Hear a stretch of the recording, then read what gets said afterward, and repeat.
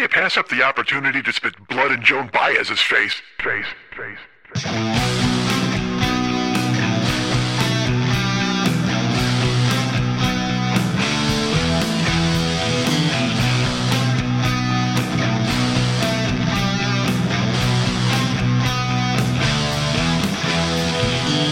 I'm so funny I inverted an epiglottis. Let's round up the faceless and get some pajamas. Dude, I didn't know my head was a bank. That's fucking awesome. I want to eat so many Tootsie Rolls I just shit a tire. I jerked off with this towel so much it might be a surfboard. Mr. Schmidt is an entertainer, not a ghoul. Hey, what's happening? Mike Schmidt, 40-Year-Old Boy podcast. Hey, it's Friday, which means it's not Thursday, which means I'm late. You know what I feel like? This is totally true.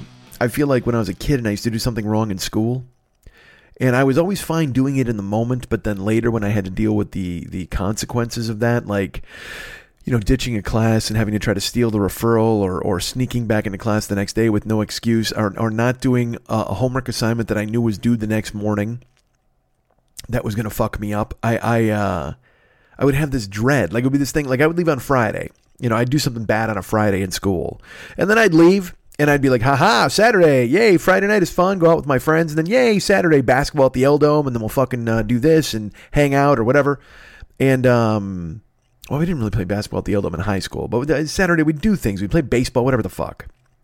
Chores would be done, I'd get to go out and spend time, and then Sunday would come along, and depending on the season, it'd be football or hanging out with my friends, or maybe even playing football, having a good time. And then Sunday night, usually right around 7 o'clock after dinner, it would start creeping in that the next morning was going to be fucked, that I had gone ahead and screwed myself in a way that I was going to have to deal with. And then I started to think of the excuses that I had to rifle through and figure out what my life was going to be like in the morning and how I was going to get out of the problem that I had caused for myself on Friday.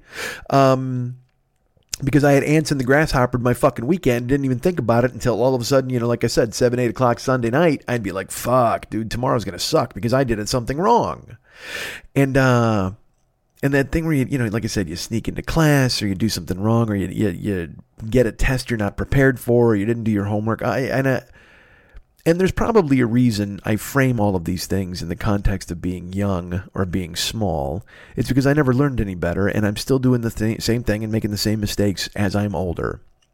So I just don't think you want to hear me again tell you what's wrong. I'm recording this on Thursday. You know, it'll go up on your listening on Friday or whenever the fuck you're listening, or you're not listening at all. And I guess I wouldn't blame you because, see, here's me talking you into thinking the things I think in my brain, where I think you don't want to listen, or you don't think it's good, or you don't want to hear me describe things. And it's I don't know why it's coming up. It shouldn't be coming up as often as it's coming up.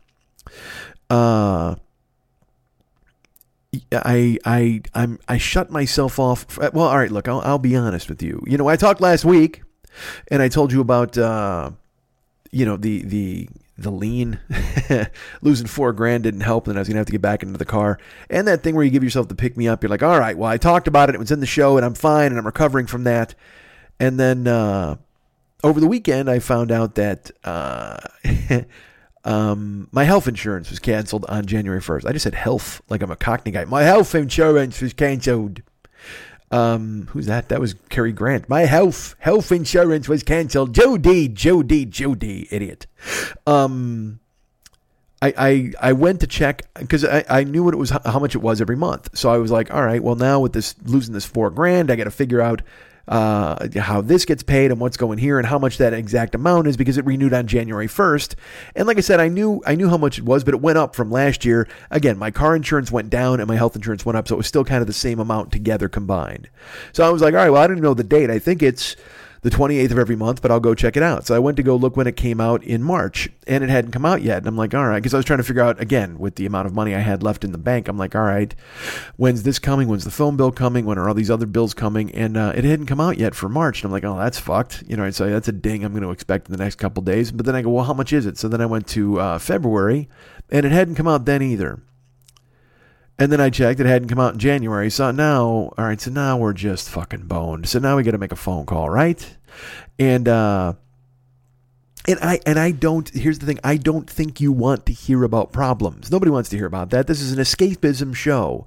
I actually told some people in the Discord chat, I go, I don't want people to think they have to escape from, this is an escapism, the show where they escape from real life to listen to me, but then I talk about fucking real life. And then you're like, dude, we don't need to hear about real life. We got kids who need shoes and everybody else needs to put food on the fucking table. Nobody needs to hear you fucking whining about your goddamn plight.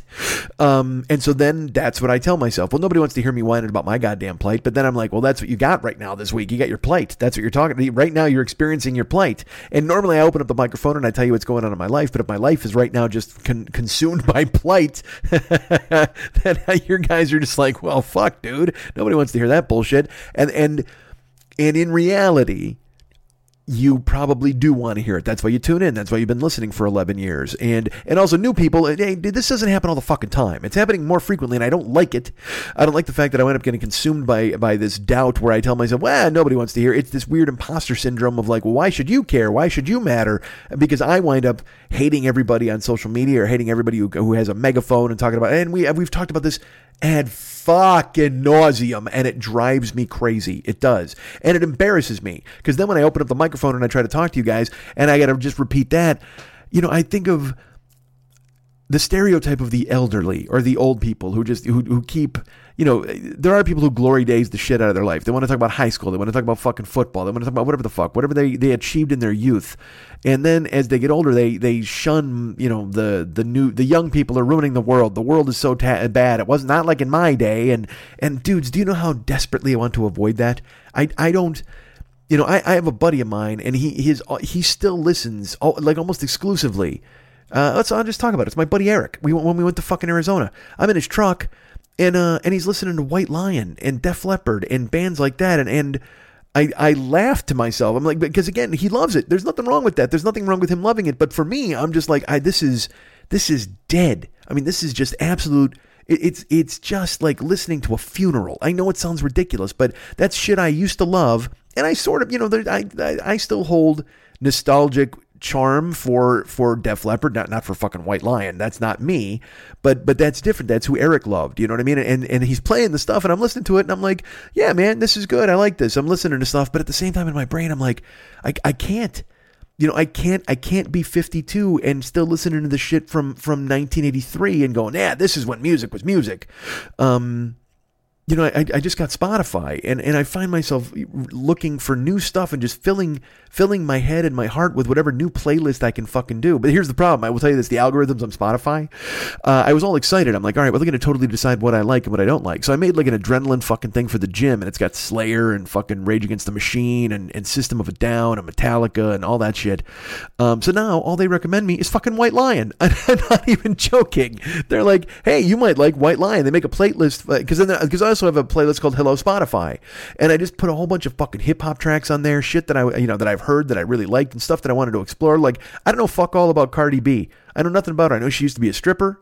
I know her head game is on point according to her. She's happy to brag about how good she is at sucking cock. Good for her. And also I will say this. The one thing I also know about her, she's a fucking delight.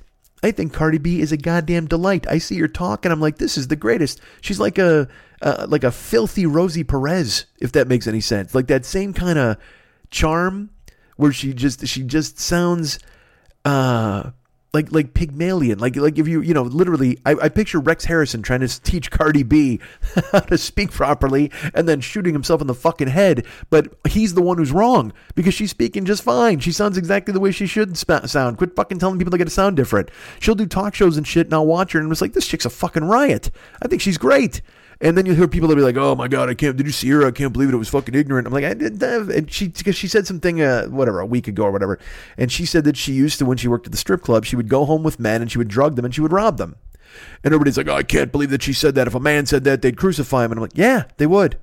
And everybody's like, well, why don't they fucking get mad at Cardi B? And I'm like, well, I mean, it's not ideal that she fucking did that, but you can't.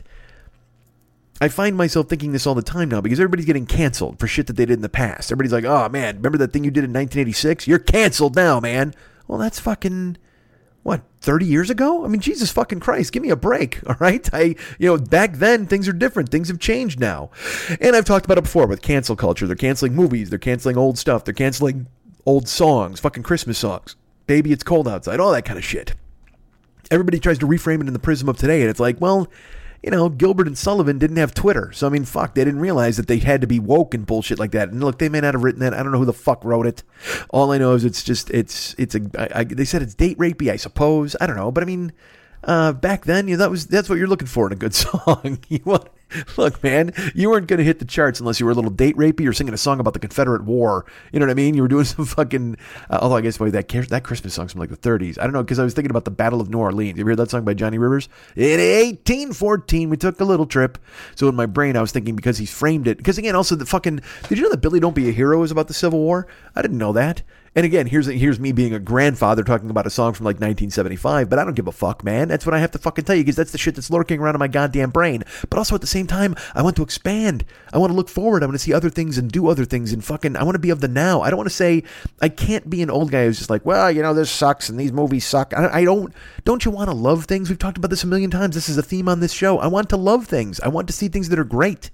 Of course, also, I want to hide in my apartment and not do a fucking thing and hide under the coats, and then I tell myself that I'm not any good. And I don't fucking get it. I don't understand it. I don't know why it's lurking. I was talking to a buddy of mine. I'm like, yeah, I told you I've talked to Shannon, and I think I've revealed this to you, and it's a scary thought, but it's a true thought. It's really true.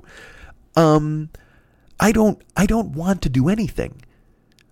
Like, I have aspirations to come see you guys. I'd love to do live shows. I want to do this show. I want to do Twitch. I want to make all that stuff happen. But then there's also part of me that just wants to close the computer and go sit on the couch and read and listen to the outside be silent. And it's this weird feeling of like, that's, because again, we when you talk about being 52, and look, I recognize that I'm compensating for being by myself. Like, if I had a partner, I'd be like, all right, let's go do this and let's go do fucking that. And also, why don't you just get fucking naked and put your goddamn feet up on my shoulders and let's get to fucking work. But if you're not that, and you're not actively pursuing that, like I said, I'm trying to work on me these first 7 months before we can even start doing that kind of thing again. But then working on me is unappealing. You don't want to fucking do that. I don't want to work at all, period. I don't want to work on me. I don't want to work. I don't want me. I don't want any of that bullshit. I want to sit in the quiet and fucking read. I don't watch TV. I don't do any of that shit anymore. I just want it to be silent. I'm telling my buddy, I'm like, man, I don't want to do anything. I know it's a weird thing to say, but it's like, I've said that before. I have no work ethic and no discipline. That's been the way it's been my entire fucking life. But now, I don't have drive or ambition. Like, I used to be like fucking gung ho. I'm like, all right, I'm gonna get this done, I'm gonna get that done, I'm gonna do this. And now I find myself just going, nah. Which is a good way to be if you win the fucking lottery. But when you're still trying to stay afloat and stay alive, you can't fucking do it. So, I told my buddy this, and he's just like, well, that's depression. And I said, it's really not. And he goes, no, it is. Like, it's like you just feel like nothing has a point. And I go, yeah, kind of, but that's not depression. And he goes, what do you mean? I go, well, I said, I've known people who were truly depressed, and unfortunately, they did bad things. You know what I mean? Or they were on the verge of doing them at some point. And I don't want to steal their valor. And he just looked at me in this weird face. I'm like, seriously, I don't want to claim that I'm depressed if I'm not depressed like other people are depressed. He goes, well, there's levels, man. I'm like, I don't give a fuck. I don't care. Nobody wants to hear about your minimum level of depression. They want to hear that you need help, and they want to fix you, and they want to reach out, and they want to help you, because all of us have. And I've talked about this before, and I've talked about this with David, and I've talked about it on the show. You live the life you live. You know what I mean? I can look back and rue my childhood and all the things that happened, but that's just the fucking way it is. And now I'm 52. I got choices to move on past it. I do. I'm going to go buy some boots and get them some straps so I can grab them and pull myself up by them, probably at some point, right? Wouldn't I go ahead and leave my house and buy boots and straps and all that kind of shit? You would think, man. But instead, I don't. Instead, I sit at a microphone because I tried to record the show, and I don't even know why I'm looking for credit for this. I don't even know why the fuck you would want to hear this shit, but I'll just fucking tell you because it's the truth. Wednesday, I sat down to record this show easily 10 times. I actually have like a 30-minute chunk that I saved it. I was like, all right, just in case something happens, save this and maybe you can go back and revisit this. But I didn't like it. I didn't feel it was working for me. And so I put it away. And so then I'd go to restart and I'd do like a minute, or I'd do 3 minutes, or I'd do 8 minutes, and I'd fucking cancel it. Do you know? And look, you don't care. You have jobs, you have lives. Fuck, my buddy Greg has pancreatic cancer. And I, he went public with it. I had known for a little bit, but not a real long time. But that's a problem. That's an issue. That's life. That's something to hopefully recover from and fight. Not wanting to sit down and talk into a microphone isn't that. Thinking people won't think you're funny anymore isn't that. But again, there's levels, man. We all deal with what the fuck we got to deal with. And I don't like pulling the curtain back on this for you because, again, for 10 years, I've just fired the fuck away. I'm firing away now. I mean, I'm just talking about shit that in my brain, this was the shit I was going to talk about on Wednesday. And I'm like, nah, there's no fucking reason, dude. There's no reason to talk about it. But it's what I got to talk about. It's because I've just been hiding away from doing anything. And I go to the gym. I'm making progress there, which I'm feeling really good about. I came into the year and I wanted to lose 10 pounds a month. Well, I lost 5, I lost 3. And then, I weigh myself on the first of the month and then we see what we're going to look like. So in April 1st, so because March, I was worried about March. I'm not going to lie to you because I hadn't given up chocolate. I haven't given up potato chips. Still no fast food, still no soda. But then I went to Arizona. And Arizona was, we just fucking kind of let ourselves go. I didn't lift. I didn't walk.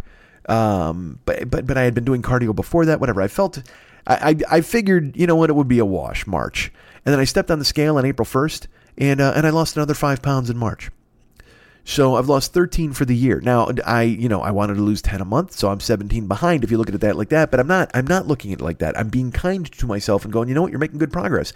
And I'll tell you, at April 1st, I was fucking energized when that was the case. When I saw that, I was like, God damn, that makes me happy. So I actually went to the gym that day, and I fucking started busting it in the gym. I started working out harder and working in more cardio. And my goal is to lose 20 pounds this month. Because you know what I did? I also, you want to talk about self-care? I told you I bought pots and pans and all this bullshit. Hey, I went grocery shopping. I went and bought actual food this week. I went and bought a 5-pound pork roast to make in my Instant Pot. I've got chicken thighs to cook a fucking recipe. I bought like fresh broccoli, fresh cauliflower. I fucking chopped stuff, man. I sliced up the pork roast.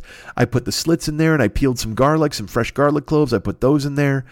I bought eggs to make. I bought, if I want to have something, I bought yogurt, which I'm getting yelled at by John, but I bought fucking nuts, almonds and shit like that. I bought 16 avocados because I'm planning on eating 1 or 2 of those a day. One goes in my protein shake. I bought fucking frozen fruit for my protein shakes. I bought protein. I'm excited. I'm energized. Because again, like I said, July 1st is my arbitrary deadline. I wanted to be down to, because I weighed in at 361 on January 1st. Well, now I weighed in at 348. I would like to be down to 3 bills by July 1st, and then there's a new phase to enter into. And I told you about that and nobody fucking cares, but whatever the fuck. So I was excited. I was like, all right. And then I cooked, like the other night I cooked.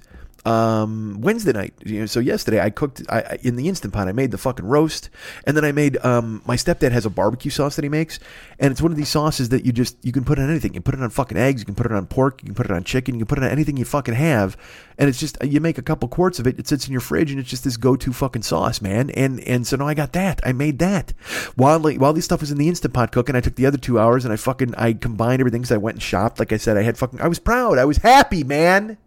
I had been making progress. I was proud. I was like, all right, we're doing this and this is happening. And I'm excited. And then, I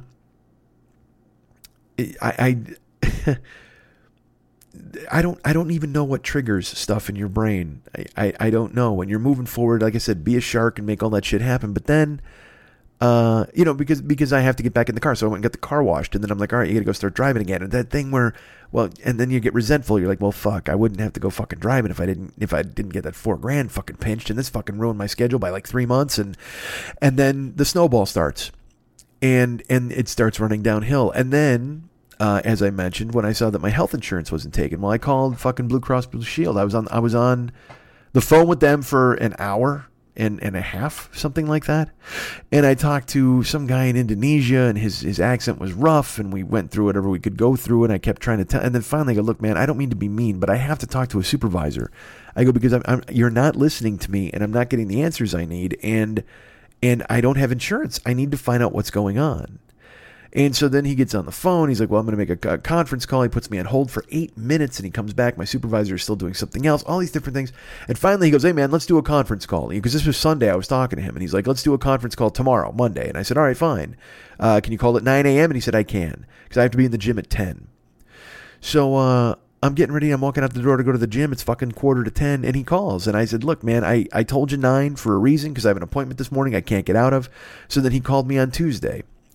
I wound up on the phone with him forever, and in a conference call with the state and all these other things. They're looking stuff up. They're going here and there. And the bottom line is my insurance was canceled January 1st. They go, you canceled it. I said, I did not. And they said, well, you applied for Medi-Cal. I said, no, I didn't. When I was filling it out, it said, do you want Medi-Cal? And I said, no. And it said, do you qualify? And it said, to check if you qualify, hit this button. So I did. But then I got the confirmation where it said how much my insurance was going to be every month starting on January 1st. And I figured we were safe. Well, it turns out when I accidentally clicked Medi-Cal, they thought I was canceling my insurance and trying to get Medi-Cal, which is when you're poor and you only got like $4,000, whatever the fuck, a year income. And I just went, and so I told them, I go, no, of course not. I go, I've had, you can see how old I am. You can see what I've paid. I go, and she just like, well, once you press that button, it indicates that you're trying to get out of the program. And I'm like, I didn't, and I'm not. So what do I do? And she goes, well, you need to just go ahead and reinstate it. That you got to call them and you got to talk to them. And she says, once you get your taxes filed. And I, again, now here's the part where it all comes crashing down on my head because of who I am and what I've done. I'm in the midst of paying off my 2016 taxes. I have not filed for 2017 and 2018 yet because that's going to be money.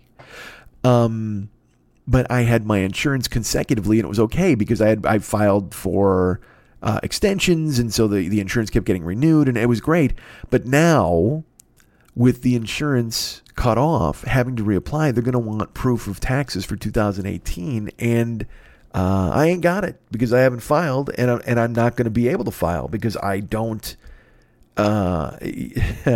Again, just like with the lien, I couldn't get mad at the lien because that was money that we ran up, Karen and I, and I went, all right, well, look, they came, they got me, and they fucked me, and there's nothing I can do about it, and without being irrational or getting angry, I went, well, look, this was money you owed. Technically, you wish it hadn't happened, but that's fine. And so the lien was like, all right, well, I mean, that's just that. And now you've got to just move forward, suck it up. But then to get the insurance thing this week, and to know that I just don't have health insurance. I don't, and I'm not going to have health insurance. I don't know if it's the law or the rule or whatever the fuck, but I'm not going to get it because I know when I call them, they're going to be like, well, yeah, what are your taxes like? And I'm like, well, I haven't filed since 2016, and they're going to be like, all right, well, then you can't get insurance because it was consecutive. And for some reason, well, not even for some reason, I guess you would understand, it all crashed down on me yesterday. Because this show is my life. This show, I talk about what's going on in my life. Well, that's what's going on in my life. Right now, I'm panicked because I lost a huge chunk of money. I didn't get a job that I wanted to get, and I now don't have health insurance.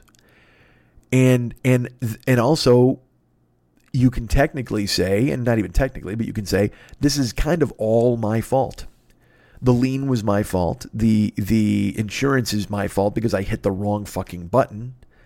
And just assumed I was fine because I got paperwork telling me how much it was going to be in January. And also I didn't check because I had money in the bank. I was like, all right, well, I'm covered. So I know what's going to be. And I didn't look to make sure that it was coming out. I probably could have fixed this 2 months ago. And it's, I'm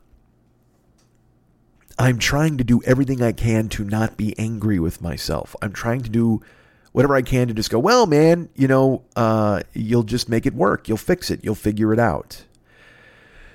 But then, I come to you guys to talk, and it turns out that that's all that's circulating through my brain.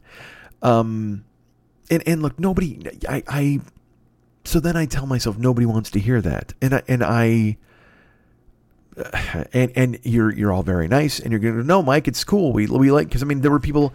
I talked to Rob in the Discord, and Jason and Travis, and they were they were very kind, and they said, no, man, we like hearing when stuff happens, because it lets us know we're not alone, and we can listen to you making the best out of it, and we know who you are and what you're doing, and we've been listening for 11 years. You know, that it's just another chapter in the book. I used to say all the time, more of a book than a movie. This is you know, we're in for the long fucking haul, man. This isn't a 2-hour production. It's chapters upon chapters upon chapters. It's just that it would be really nice to write a chapter that was a fucking glowing, cool-ass chapter where everything good happened. And I guess you can't have that all the time, but also you can't be schleprock all the fucking time and lose your health insurance and fucking get everything else fucking tipping in the other way, and the liens coming in, and you lose a chunk of fucking dough, and it's like, Jesus fuck, man. It's life. I get it. It's life, man. Other people get cancer, and other people pass away, and other people take their lives, and other people deal the way they got to deal. But everybody's got to put their kids through school, and everybody's got to buy fucking milk, and everybody's got to mow their lawn, and everybody's got to go out and live their life and deal with things, whether, you know, maybe you had a fight with your girlfriend, or you got a fight with your wife, or you couldn't be happier, or you're struggling trying to have a baby, or I know this doesn't compare to real life situations. And I also know this, for me, it's a huge deal. So this is my putting kids through school. This is my doing the best I can to pay for my house or my property taxes. It's just, I have a different set of circumstances than the rest of you. But in my brain, I always make mine less important. In my brain, I always go, well, nobody wants to hear this shit. They all got their own fucking problems. They come to me for a comedy show, and they want to hear me talk and be funny, and that's the way it works. And I recognize that this is, right now, this just sounds like a motherfucking rerun. And I thought about putting up a rerun this week. I thought about just doing some fucking talking in the beginning, and which I should have done. And honestly, I can probably still do, because, I mean, I've already fucking pulled teeth out of your skulls making you listen to this fucking stuff all the way up to this goddamn point. And I'll also throw this in there. This is totally real. You know, one of the things that triggered me into fucking thinking like this? I played a video game on Twitch. I've been doing that Twitch stream stuff. If you want to come and check it out, we got the twitch.tv/the40year-old-boy. And I have a lot of regulars who pop in there and help me out, and they're really cool, and I appreciate it very much. But I played a game called The Last of Us. I talked last week about playing Grand Theft Auto and how it just seemed really... I don't want to say immoral. It was just a game where you didn't care about anybody or anything, and it got exhausting because this will sound, again, ridiculous. I feel things really intensely.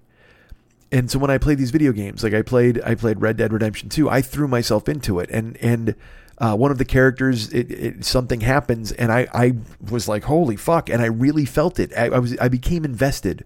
I become invested in movies. I become invested in video games. I become invested in books. I become invested. I'm a raw nerve a lot of the goddamn time, and as I get older, it's just getting, I don't want to say worse, it's just becoming more intense.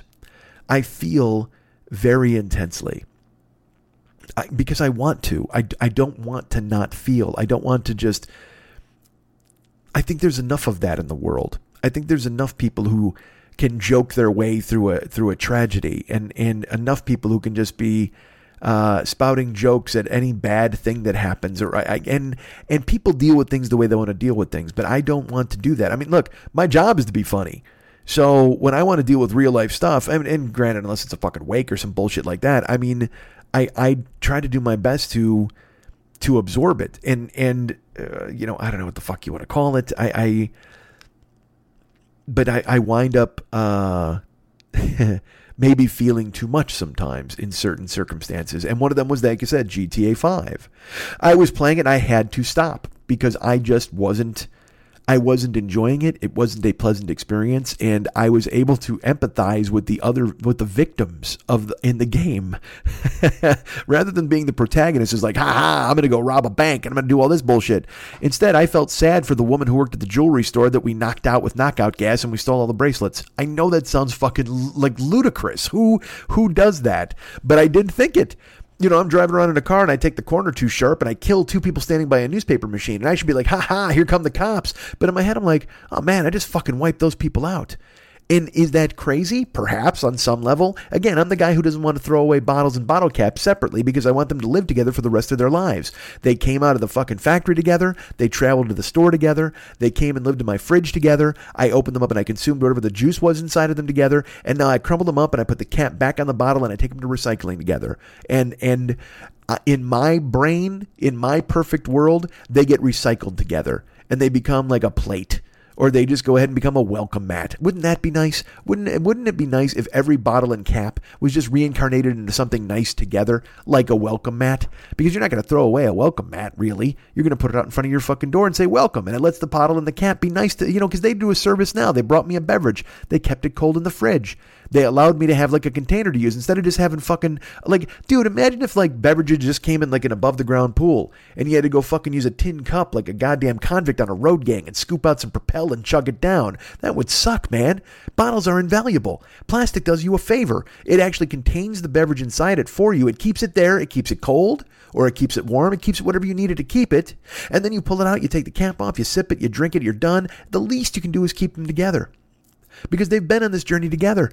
They're on the journey of Natty Gann. There's fucking Milo and Otis. If Milo and Otis weren't a dog and a cat and instead were a bottle and a cap, now you'd fucking love it. If it's a Disney movie, Disney needs to make a movie about an anthropomorphic bottle with a cap and they're pals and they go through everything together.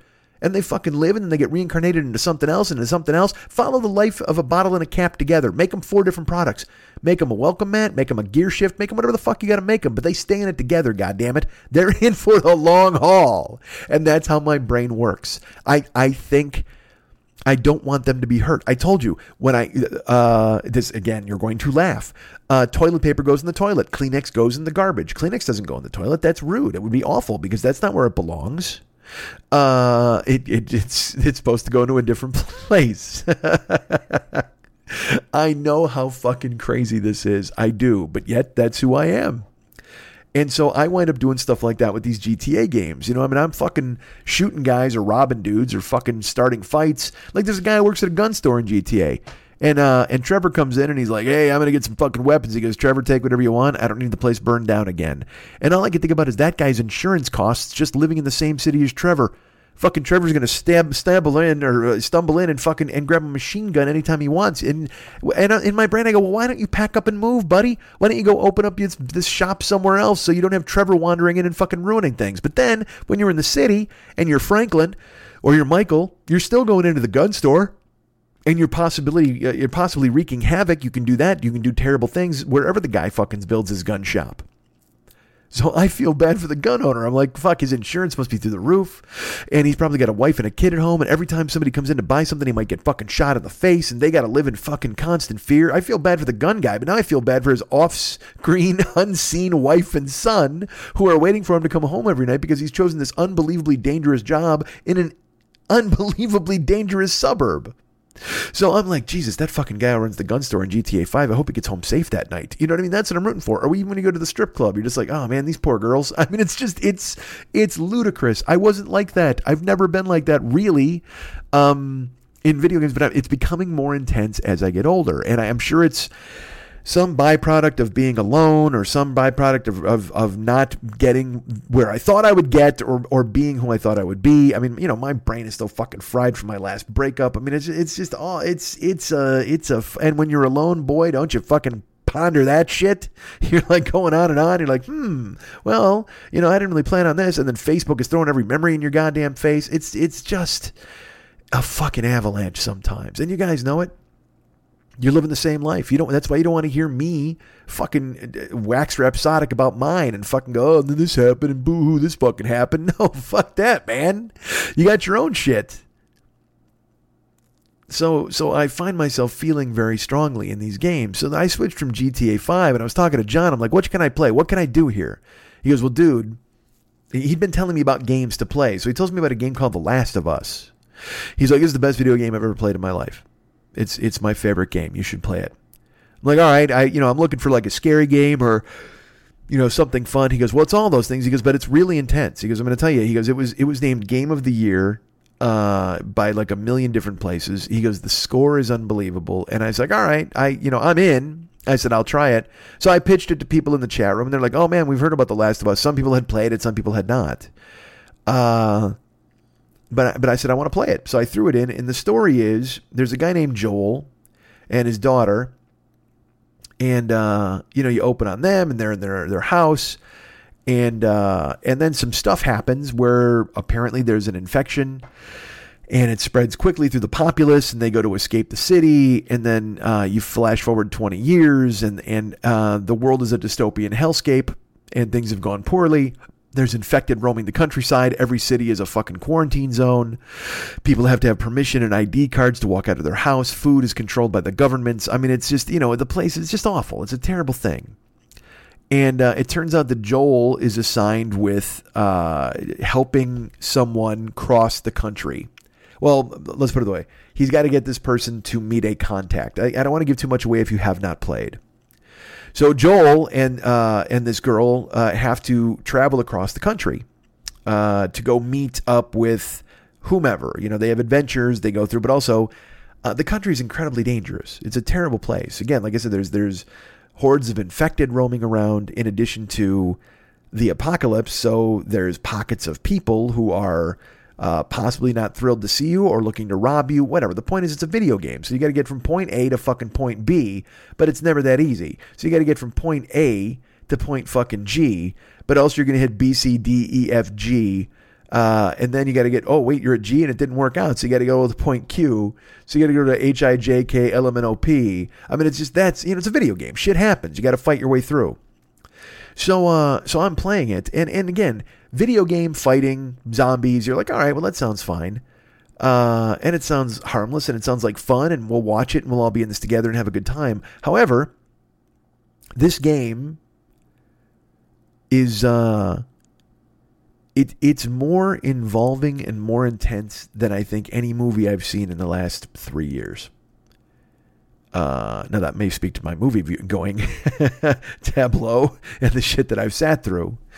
But the story of it's a story that becomes, it's at first it's an assignment and then it becomes a quest and then it's something that is it's a necessity. And you find yourself not living vicariously through the characters, but then you're also rooting desperately for them.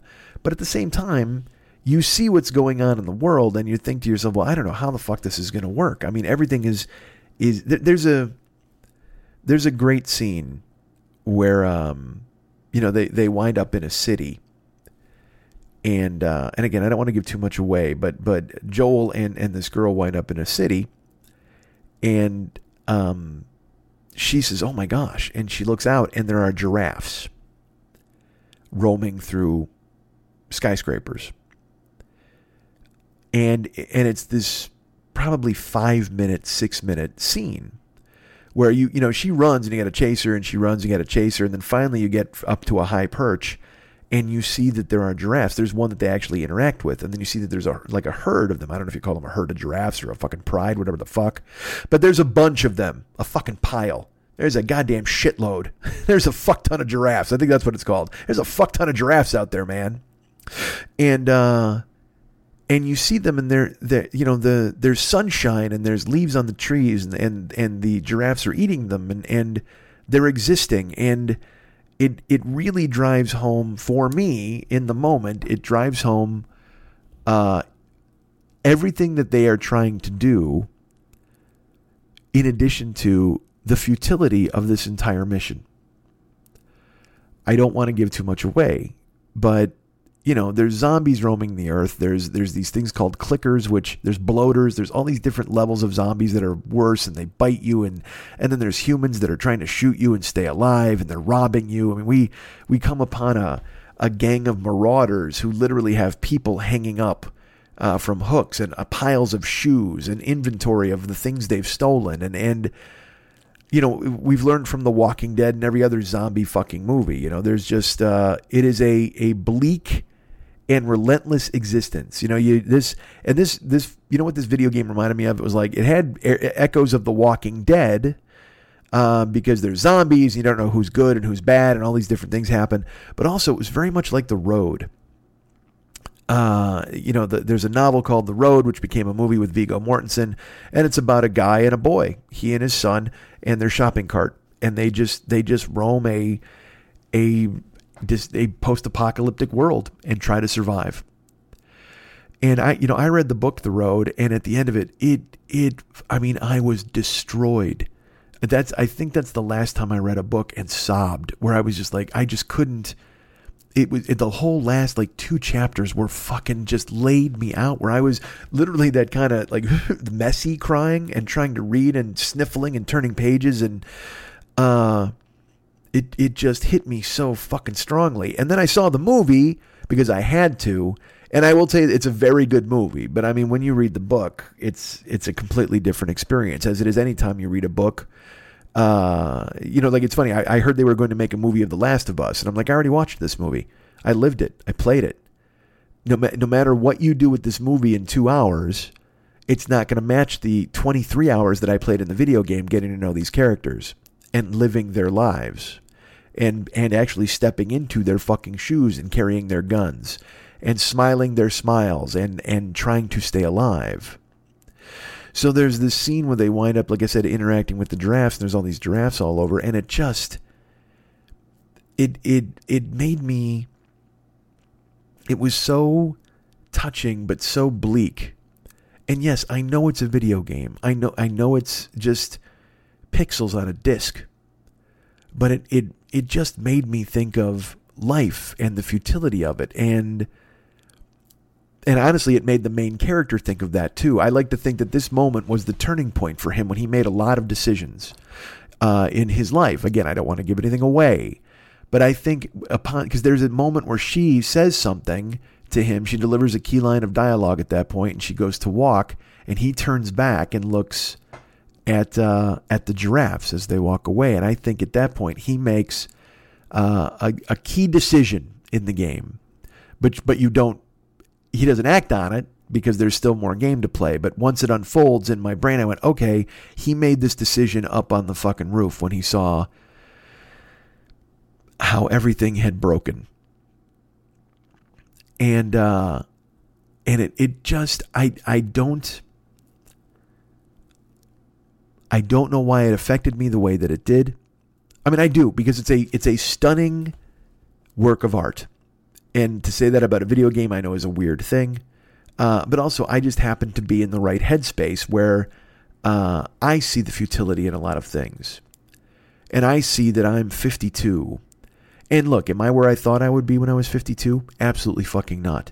I mean, I didn't envision this at all. I mean, Christ, when I was a kid, I used to think I'd be dead by the time I was 54. Legit. Like, that was something I thought a long time in my life. Well, now, I don't think that's the case, and I don't want it to be the fucking case. And I want to do the best I can to be the best person I can for however much time I have left. And, I've said this for a very long time. When I was in my last relationship, I would say that was kind of a mantra. Whenever we would have a fight, we'd walk away from one another and we wouldn't talk. And then I'd write an email or a text, and I would go, look, I just want to be happy the rest of my life. That's all I want to do. I want every day to be happy, to be filled with laughter or things that I love, because you're just not here long enough. You're just not. And I know this is a 52-year-old man. Some of you are young and you've got your whole life ahead of you. And I'm glad for you, and I'm proud for you, and I hope things are good for you, and I hope the world treats you well, and I hope it lays itself out in a better path for you than it has for others. But you can only control what you can control, and you can only be the person you want to be. So, for years, I was letting life happen to me. And it's only in the past 5 that I've gone to myself and said, you need to make life happen for you. You can't let life happen to you. But also at the same time, I have been woeful in trying to make that work. I've made very small incremental advances in how I am and how I behave. Not nearly the amount that I should. And I've come to you, and it makes me laugh. I just got a thing from Facebook again, like, the memories or whatever the fuck. On this date in, I think it was 2013, the show art is one of my favorite art pieces that David ever did. It's half of a muscular me and half of a fat me with a fucking amputated leg from diabetes. It's like this big fat Mike with a crutch and an empty fucking leg and a marshmallow on his horn, and then it's a big fucking muscular Schwarzenegger. It's a fantastic piece of art. And David, he did. It's just brilliant. It's just fucking brilliant. And again, that's 7 years ago today. And here I am 7 years later talking about, well, I lost 5 pounds in March and I'm excited. I didn't seize the day. I didn't seize the year. I'm barely seizing the decade. And I recognize that. And that knocks you the fuck out, man. That when you think to yourself, you know what, I could do this. This is me. I could make this happen. And then you don't. And I told you, I will talk to myself out loud here in my apartment. I'll laugh at myself and go, what are you doing? What are you doing? Again, it's taken me forever to do this. Even now, I'm recording, like I said, late Thursday night, really late. I did sit down Wednesday, like I said, 8 times. I sat down Thursday to try and record. And I just didn't. And I would always find something else to do. I would always, you know what I actually did before I finally pulled the trigger and we're here talking. This is a one take. And again, like I've recorded 15 attempts today, but this is the one that took. So we're talking. You know what I actually did before this one? This is not a fucking joke. I went in the restroom and I wanted to brush my teeth because I just felt like brushing my teeth. And then, but did I really, or was I doing it to kill another 2 minutes so I didn't have to work? And then I washed my hands and then I put some mouthwash in and then I looked up and I saw my mirror and I was like, you know what? My bathroom mirror is filthy. I need to fucking clean this. So I cleaned my bathroom mirror. I got glass cleaner, I got paper towels, and I sprayed it down, and I'm scrubbing it, and I started laughing, and at the same time I teared up, because I went, what the fuck are you doing? You need to clean your fucking mirror, but now, at this moment, it's just keeping you from once again doing the thing you're supposed to do. All you're doing is avoiding work. And I do it with food, I do it with reading, I do it with the internet, I do it with everything. I just avoid it. I push it down the fucking line. And I go, well, because that thing happens where I talk to myself and I go, fucking don't do this, man. Nobody cares.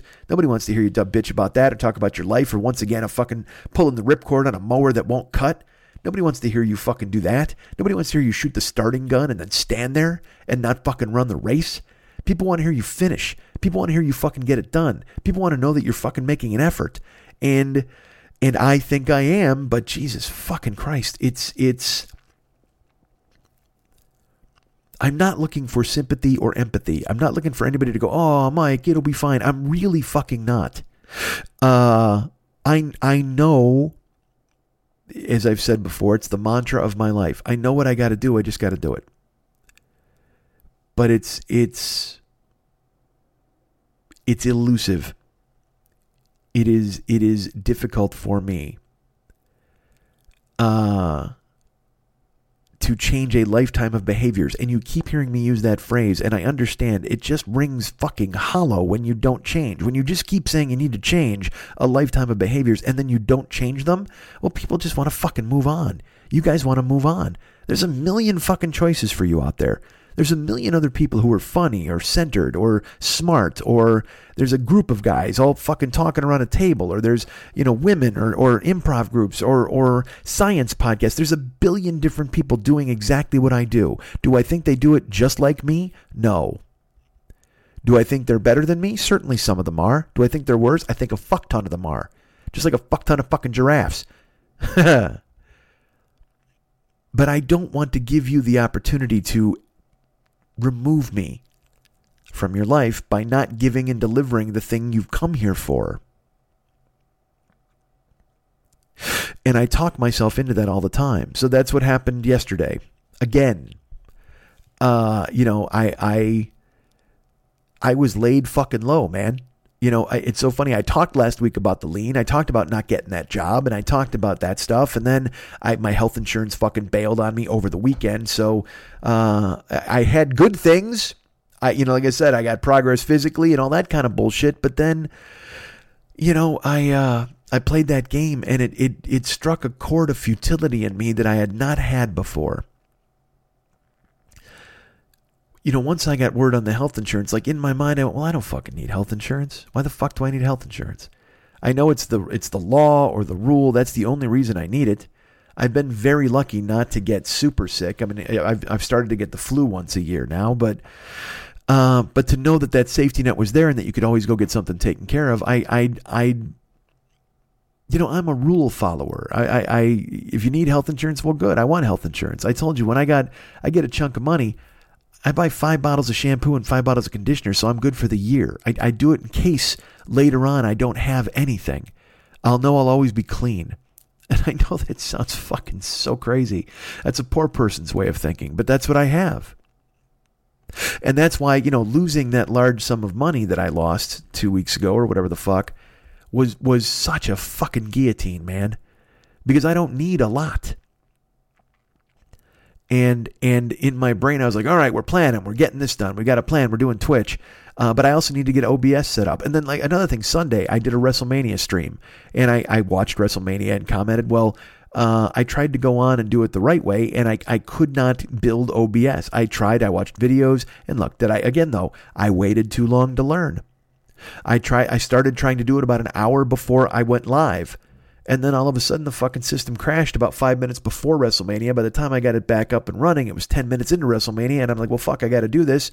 So I streamed on Twitch from a small window while the Last of Us screen was displayed. I felt like such a fucking idiot. And people were very nice and they were kind and they were cordial. And I streamed for 5.5 hours talking about WrestleMania and having a good time and fun. But there was still a low-level hum in my head the entire time going, you look like a fucking clown right now. Because you didn't learn the thing you were supposed to learn. You didn't execute what you were supposed to execute. You didn't get your work done. And now look at you. You got to half-ass this shit. And people are being cool to you because they've given you every fucking chance they could possibly give you. But you keep burning those fucking things to the ground. And eventually people are going to stop giving you chances. And they're going to pull up the rope. And there won't be a ladder to fucking climb. And you'll be at the bottom and the whole fucking enterprise will move forward without you. And then fucking what? Then what? And I don't like to talk to myself like that. I don't like to berate myself, but I do it a lot. And I try to be kind, and I try to find victories, and I try to go, well, this is good, and that's good. And you've listened to this. You've heard me do this over and over. You've heard me talk about it on the show. That's the reason this show happens now, every 6 weeks? If not more frequently than that, every month you got to get one of these motherfuckers. I might as well put up a fucking rerun. You don't want to hear me again spinning my fucking wheels because all you are is, you know what? I'm in the car driving. I'm in the car fucking trying to get out of the mud and you're behind me pushing the fucking car, wheels spinning, mud flying in your face. You're going, try it now, Mike. Try it now. And I'm staying clean and dry in the fucking driver's seat trying to get the fuck out while you guys eat my mud once a fucking month. And I feel like fucking garbage when it happens, man. I don't want to fucking make you guys go through that. I love that you're always there with a hand up. I love that you're always there helping to push me out of the goddamn mud and save me and rescue me and whatever the fuck. But that shouldn't be the fucking case, man. Do you have to save fucking Mick Jagger? Do you have to save like fucking Jim Carrey? Well, maybe we all have to save Jim Carrey. But I mean, if there's guys out there that you love and you enjoy their work, do you have to reach out and pull them the fuck up? I mean, you can support them by consuming their product and shit like that. But if they start doing the same thing over and over, I mean, I'm critical. I hear a band and I don't like their album. I don't want to fucking listen to their album. I'm out. I'm done. So if I start putting out albums you don't fucking like, you're going to bail. And then I'll be spinning my fucking wheels by myself with nobody to help me push me out of the goddamn mud. And it's my own fucking fault. And I own it. And I earned it. But the other side of that coin is then when it comes time to fucking get the proper tires to get out of the mud or not drive into the mud, first of all, to begin with, I can't stop. I've got the wheel. I see the mud. I'm like, well, I can get through this mud. I'm that dude. Well, fuck, this isn't that deep. Let's go fucking through it. Let's fucking make it happen. And then you sink to the fucking bottom. Eventually, you're going to sink to the fucking bottom. And then people won't even be able to reach you. And then you'll sink to the fucking bottom and people will stop looking. And I don't want people to stop looking. And I don't know what this is. I don't know. You might have turned this off already. I know there are people who have been very kind to me and indulge me and let me go ahead and rant about this kind of shit all the time. But there has to be a point in time, because I know I have it in myself, where you just go, well, why don't you fucking fix that, man? Maybe instead of coming out every 4 weeks, 5 weeks, 6 weeks and talking about how your wheels are spinning, maybe you just fucking make sure you don't spin your fucking wheels. You don't drive through the goddamn mud. Maybe you take the high road. Maybe you go ahead and find a road that works, and you make the best effort you possibly can not to get stuck into a fucking ditch and need everybody's goddamn help.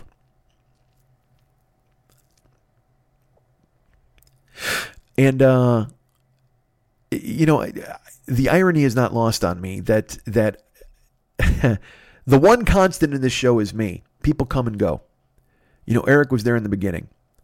And then, I don't know how much longer Eric would have stayed with me anyway, but it turned out family and life and every other thing conspired to get him out. And I thought the show was done then. And then Lily stepped up. And she was here fucking forever. And then, you know, she wound up physically breaking down. And then she kind of got, had her own life to take care of. And so she wound up leaving. And you know, we were getting helped by another person who was very helpful, really helpful in getting me set up technically and always had a kind, was always rooting for me in a way. And now that fucking person burned the fuck out and I had to get rid of him. And a lot of you have been writing me and asking about the artwork because I made a big proclamation 3 months ago about how, Monday's a work day. January 1st, I'm dedicating myself. Monday's a work day. I'll record on Mondays and things like that. And I did for like 5 weeks in a row. You can go look back because we had artwork and it worked out great. And David is the art guy. David is the music guy. And I assured him, I said, listen, man, we'll get done on Mondays and we'll get it squared away. And he said, great. And I did it, like I said, for 5 weeks in a row. And then on the sixth week, I'm not going to get too much into this. But, I did a show. It wasn't done, but I called him for the artwork anyway. Now, I handled it all wrong because I should have said, hey, dude, because the reason I called him was it was twofold. And again, you can go look back at whatever fucking show it was, but the reason I called him was A, it was getting late in Chicago, so I figured I wanted to give him a heads up. And then B, I had to go see a movie for Comedy Film Nerds. So I was literally going to a late show. So I called him. It was like 10:30 my time or not even. It was like, it might have been 9:30 my time, which is 11:30 his time. And so we talked about the show and we got back and forth and we talked about what the artwork could be. And it was all square. And then he started asking some questions and he's like, all right, what about this? And then he goes, hey, what was the closing thing? I said, well, I'm going to talk about this. He goes, wait a minute. What do you mean you're going to talk about that? You didn't talk about it yet? I go, no, I'm going to, but right now. And he goes, well, no, then the show's not done. The deal was you fucking call me when the show is done. And he didn't swear. He wasn't aggressive, but he got frustrated. And then I got frustrated, because I was frustrated at myself because I knew I had handled it wrong. If I had said to him, hey, dude, I'm just about done, but I'll be done by tomorrow morning. Can I call you tomorrow morning? Because he even said to me, once we were in the swing of it, he goes, hey, look, because you're doing this on Mondays and Tuesdays, if you get to me early on Tuesday, that also works. So I had that in the hip pocket. I had all of it. It was just there, but I handled it all wrong. I clearly did. I should have said to him, hey, dude, I have to go see a movie. And the show's almost done. Can I call you in the morning? Touch base with him on Monday, and he would have been cool with that. Because I would have come home from the movie, because all I had left was the plugs. I mean, the show was done. All I had left was the plugs. But as I've told you, the sticking point is that I feel like the show's done before the plugs. I mean, and he doesn't feel that way. He wants the show to be done completely, and I understand that because he wants to work in a certain atmosphere and an environment, and that's fine. I understand it. I get it. But there's also that guy inside of me that's like, fucking show's done. Show's done, man. And that happened when we talked. And then finally I went, fucking forget it. Fine. Dude, that's fine. I'm sorry I bothered you. And then he's like, see, and now you're going to take your ball and go home. And I'm like,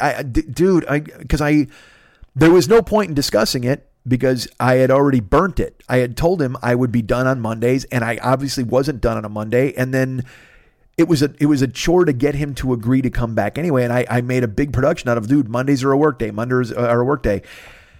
But again, I felt like the show was done. Even if it wasn't the last syllable, I still only had the plugs and I needed artwork for the beginning of the show, but he doesn't want to work like that. And he felt like I came in under false pretense because and he's like, you're just trying to get what you want. You wanted your artwork. So now you just tried to get it without telling me the truth. And we wound up going back and forth. Like I said, I completely understand why he felt that way. And so I just burnt it. I was like, fine. And so that week I used a photograph, and I didn't talk to David for about a month. I didn't call him, didn't reach out. And as I've said before, we've had this happen before where he even says, hey, look, man, this is not about friendship. This is about work. So we're still friends. I'm not mad at you. Like, we're still going to be friends, but as far as a work relationship, I can't do it that way. And again, I understood. But also, I'm still me. And, in that fight on that Monday, he said some shit that I didn't fucking like. Do I understand why he said it? Yes. But at the same fucking time, I wasn't happy, and that's why I didn't talk to him. So I didn't talk to him for a month. And might have even been longer. 6 weeks? I don't know. It was a while. I texted him on his birthday, but we didn't have any no conversations, and that's why I've been using photographs. Now I bring this up to you guys because I said I would always be honest with you. I was not dishonest with you here, but I haven't told you what happened because I still don't know how I feel about it, other than the fact that I'm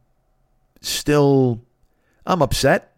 You know what I mean? I don't like the way it turned out. I didn't like the way it turned out. And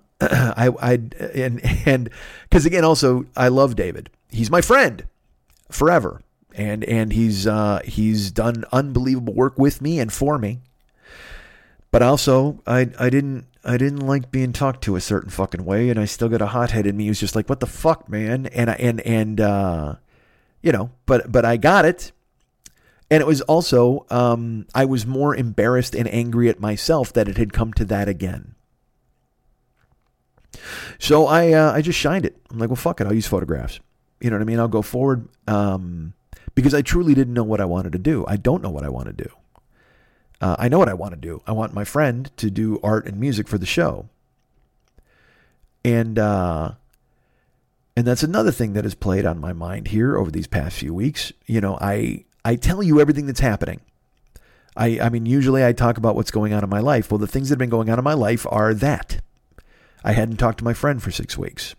I don't like the show when it doesn't have the artwork. It does not make me, this was a unique package. Other shows have a logo, a stagnant logo, whatever the fuck. David did a fucking watercolor painting every single week that matched the storyline. That's unheard of. And as much of a magic trick as me doing 2 hours of talking about nothing and unleashing the bees all over you motherfuckers into a goddamn microphone, that's how much of a magic trick it is to call a guy on Monday night and get a painting by Tuesday afternoon. That's the essence of everything I talked about. It's crazy. And so I don't feel like the show is as good without him. He and I have a sticking point on that because he's like, well, no, that's not the case. The show is you and you talking. And I'm just kind of like, enhancement. I'm like, that's not how I feel about it. I feel like the show is a whole fucking package. So I didn't talk to him. And then we wound up going to Arizona. And I actually, I considered not going to Arizona to go hang out with my friends, like, because I didn't want to deal with the fucking uncomfortableness of it. I was like, I don't want to, because I did not talk to him until we got to Arizona. And in my brain, I was like, I could cancel. I could not go. I could reconnoiter this and make it not, work. And then in my brain, I went, why the fuck are you doing that? Because the one thing that he said is always a constant is this isn't about friendship. It's about work. And also, dude, I used to do a fantasy draft with my fucking brother who I hadn't talked to for 9 years and had no interest in fucking looking in the eye. And I would go spend a Sunday and laugh at his jokes and I'd make him fucking laugh and it was fine. So, I mean, I can do that. I'm a grown up.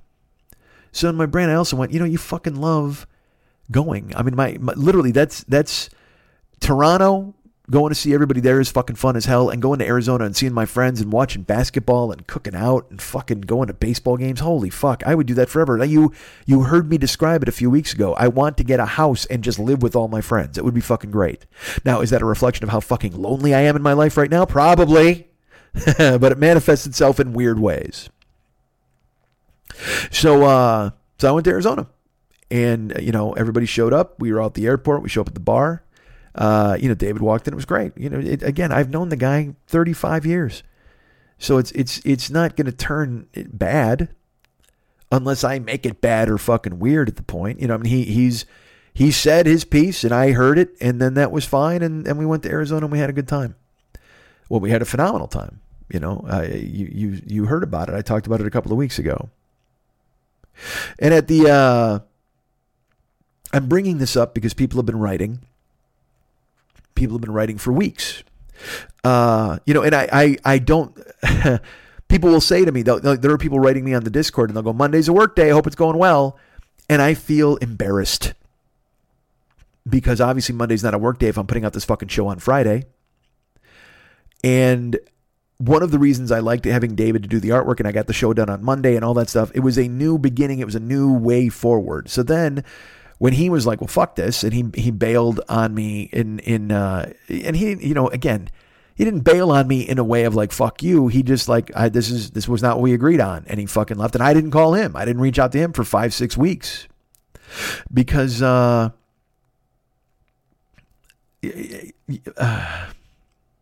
explained why, but I just, to me, it becomes a larger issue. I liked having to get him the show on Monday night and Tuesday because it helped me stay focused and it helped me work. Well, then when he walked away, and I didn't call him for artwork, well, all of the discipline, everything went out the fucking window. Monday's a work day, went out the fucking bin.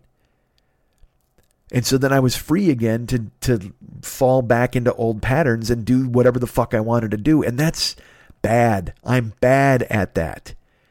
I don't know if I'm a junkie. I don't know if I'm a dry drunk. I don't know what the fuck it is about me. But when I have to do things, I pull away. I hide. I don't do them in a timely fashion. And then we get this, a show coming out on a Friday. We get last week, a show coming out late.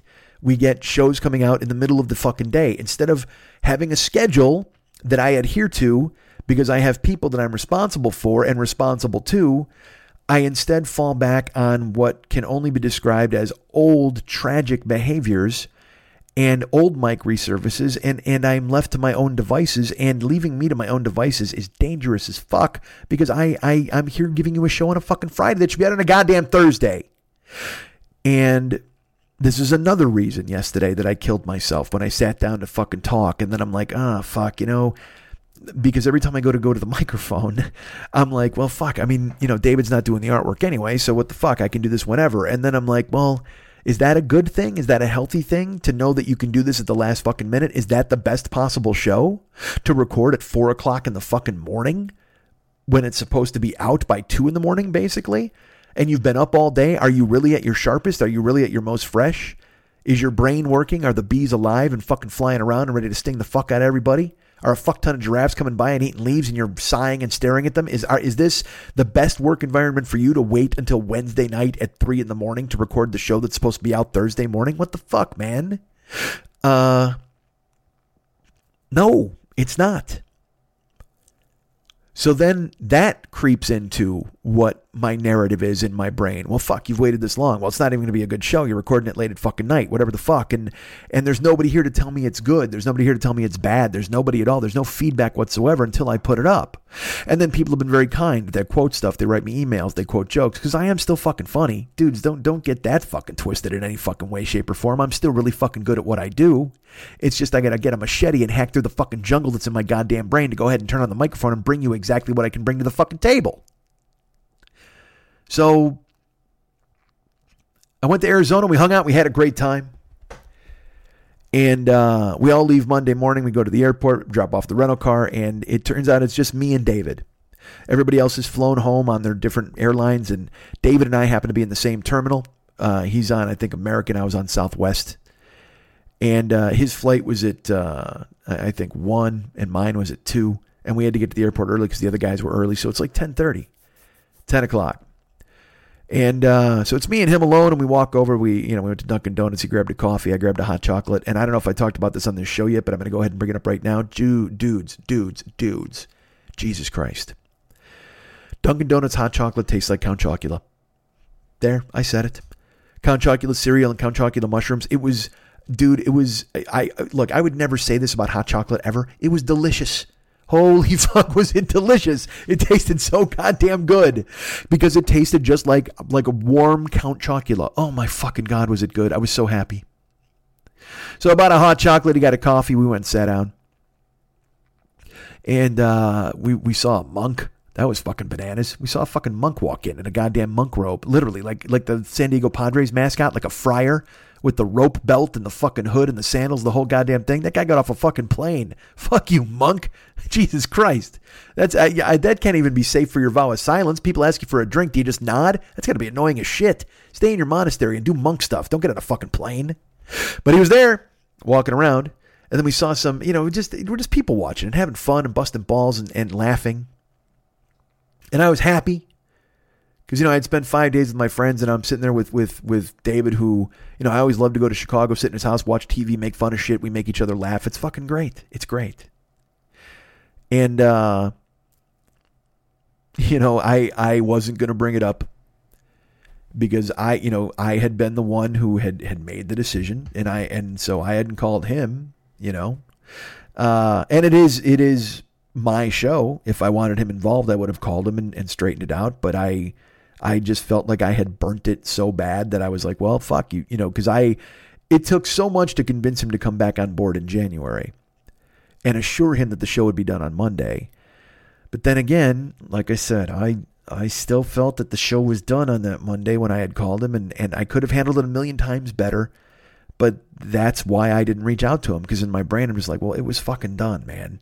But it wasn't done, and that's not how he wants to work. And I understood that, so in my brain, I went, well, fuck that. I won't bother him, which is also silly and foolish. And it's the way I've approached it with you guys as well. I'm like, well, I don't want to bother you guys. I don't want to fucking do a show that you won't like, or do this again where we're fucking sawing open the top of my head like a fucking Lecter show or a magic show or whatever the fuck you want to say, and just bleeding all over a fucking microphone. Nobody wants to hear this. Nobody. And yet here I am. And I can't shelve this because we're a buck in. You know what I mean? I can't start over with lighthearted bullshit because this is fucking in and done. And it's already fucking super late on Thursday night, man. If I'm going to get a show out, it's got to be this one. So I've committed myself I'm pot committed to this fucking show. And if you're this deep in, let me apologize again. Because it shouldn't be this. It should, last week was 2 hours of fucking just nonsense. And I like nonsense. I prefer nonsense. I don't dig this. Nobody wants to fucking put in their earbuds and listen to goddamn brain surgery. So we're in the fucking airport. And David looked to me, this is a couple of weeks ago, and he just went, hey, I have a possible solution for the loggerheads we find ourselves at. David did not use the word loggerheads. I'm sure he thought it. I'm sure he had it ready to use if he had to, but he did not use loggerheads. He's like, hey, he goes, I got a solution for this. And I said, all right. And, he pitched his solution, and it's a good solution. It is, but it's not the solution I wanted, because I'm an infant. In some ways, I'm a toddler, and I want what I want. I want the painting to come out with the show, and I want it to be a package just like it was. And he's like, we can't. You can't do it. I said, I'm telling you that I can. And he goes, you told me that before. He goes, there's only so many times I can take you at your word and you fucking burn it that I just have to walk away. And again, I do understand that. But I had done the show 5 weeks consecutively and on Mondays and been good and gotten it done. And I felt I should get I had stashed some goodwill somehow. I needed some credit for that 6th week. And he's like, you don't get that.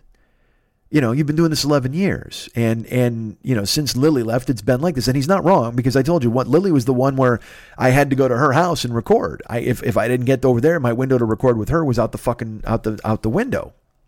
I threw a window out the window. That's how bad it was. So, and I said, rightfully so. He wonders why, if I was willing to make my life work around going to her house and recording, why can't I make my life work around getting him a deadline to do good work in the paintings that he has if I want them involved in the program? I get it. It's not wrong. But the child in me is like, it's my show. It's my fucking show, man. Fucking do what I say. And that's incorrect, and that's wrong, and I know that's not the way to be. And I've grown enough to recognize and own my bullshit, and I know what I've done. I also didn't talk to him after what happened, because I felt, like I said, anything I said would be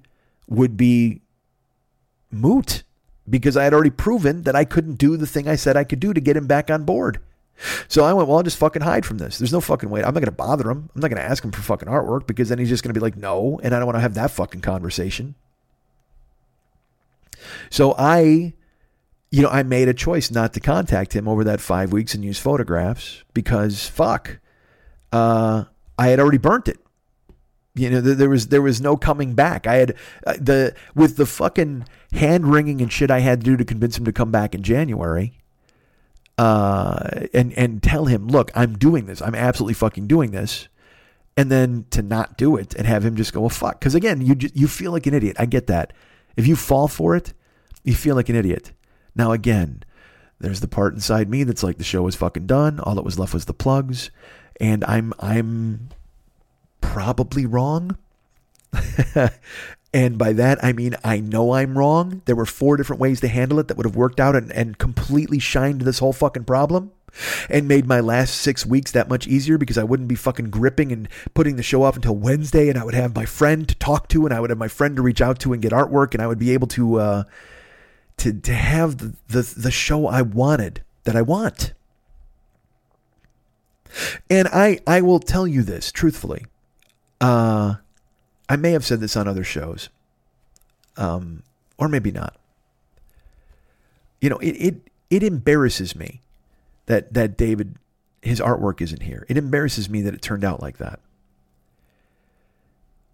Because, like I said, Eric went away, Lily went away, Jill went away, Gio went away, and now David has kind of gone away. And I don't think I'm that hard to work for or with or live with. I recognize who I am, and I'm learning a whole lot more about myself, and I own what I do and what I've done.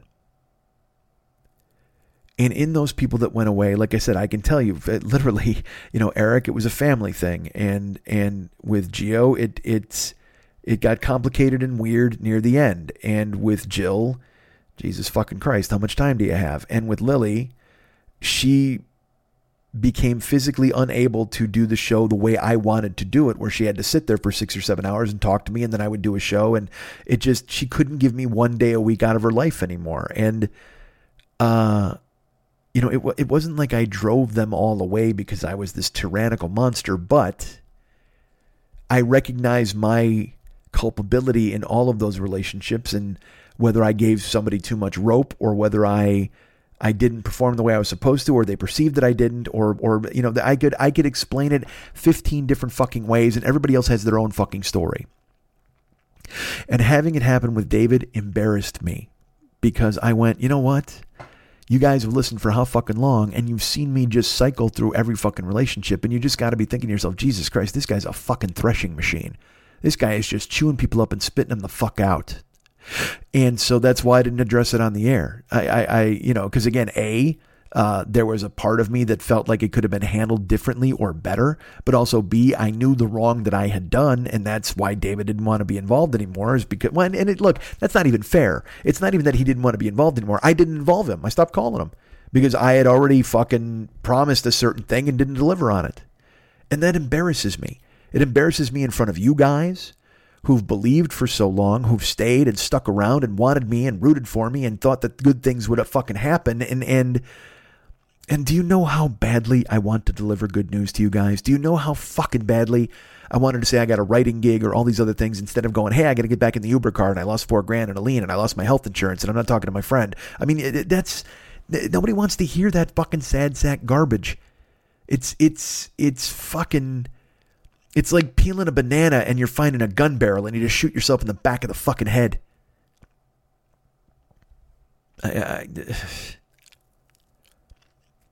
But I told you guys I would tell you the truth. So here's the truth. You know, I'm telling you, I try my best to stay out of my own way. And I'm getting much better at it. I've been seeing Shannon for 5 years, and I think I've changed a fucking world's worth in 5 years. I mean, I haven't done a complete fucking 180, but I've probably done a 90. if not a 135. 100. But at the same time, I'm still me sometimes. I'm still what I was raised to be, what I learned to be, what I became. And whether I'm trying to be something different on the other side and do the best I can, yes. But it's still, there's still, the show's called A 40-Year-Old Boy for a reason. That's still inside me. Whether it's the boy inside me who wonders why nobody is there when he's in bed alone and he wants to hold somebody close and feel them breathe, or it's the boy who wonders why people just don't fucking do what he wants, or it's the boy who wants to just fucking keep hitting a countertop until somebody notices him and brings him something warm, or it's a boy who wants someone to touch his face and tell them they love him. It's there. It's fucking there, man. And I don't say it in a way where like, boo-hoo, feel for Mike. I don't fucking, that's not it. But we all have that. Maybe not all of us. Some of us have it. Maybe not everybody. Maybe just me. I only have it. Just me and a fuck ton of giraffes. That's who fucking has it. God damn it. There's still me who wants to pound on the table until people notice me and do what I want them to do. So when David, he looked at me and he's like, I got this proposal. And he started to tell me why he was upset. And I tried to talk over him. And he goes, look, you don't get to tell me how to feel here, man. You know, you don't get to tell me I shouldn't be mad. You don't get to tell me that for 5 weeks you did a good job and I should give you credit. He goes, I'm pissed. I work hard. And when you don't do the thing you promised you were going to do, why should I fucking work? And he's right. He's fucking right. I get it. And it embarrasses me to bring it up. And I tell you it again because I said I will tell you everything. So he said, I have this idea. And he pitched me on it. And it's a good idea, but it's not what I want. But at the same time, it's a really good idea for what he can do. What I want him to do is go, hey, Mike, I completely understand you're you, and this is a one-time slip up, and you know what? Let's get back on schedule. You do the show on Mondays, and I'll have the artwork on Tuesday. It'll be great. But that's a non-starter for him. That's not how he wants to do it. And so the child in me wants to keep pounding on the fucking countertop and going, do it. Do what I want. Give me the thing I fucking want. But that's not fair. And we're 50 years old with more than 2/3 of our life spent in close proximity with one another and being friends. And there's part of me that's like, can't you know, I'm Tessio.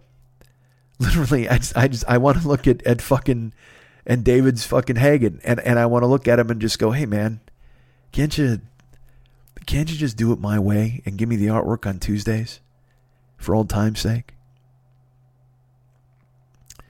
And David just goes, can't do it, Sally.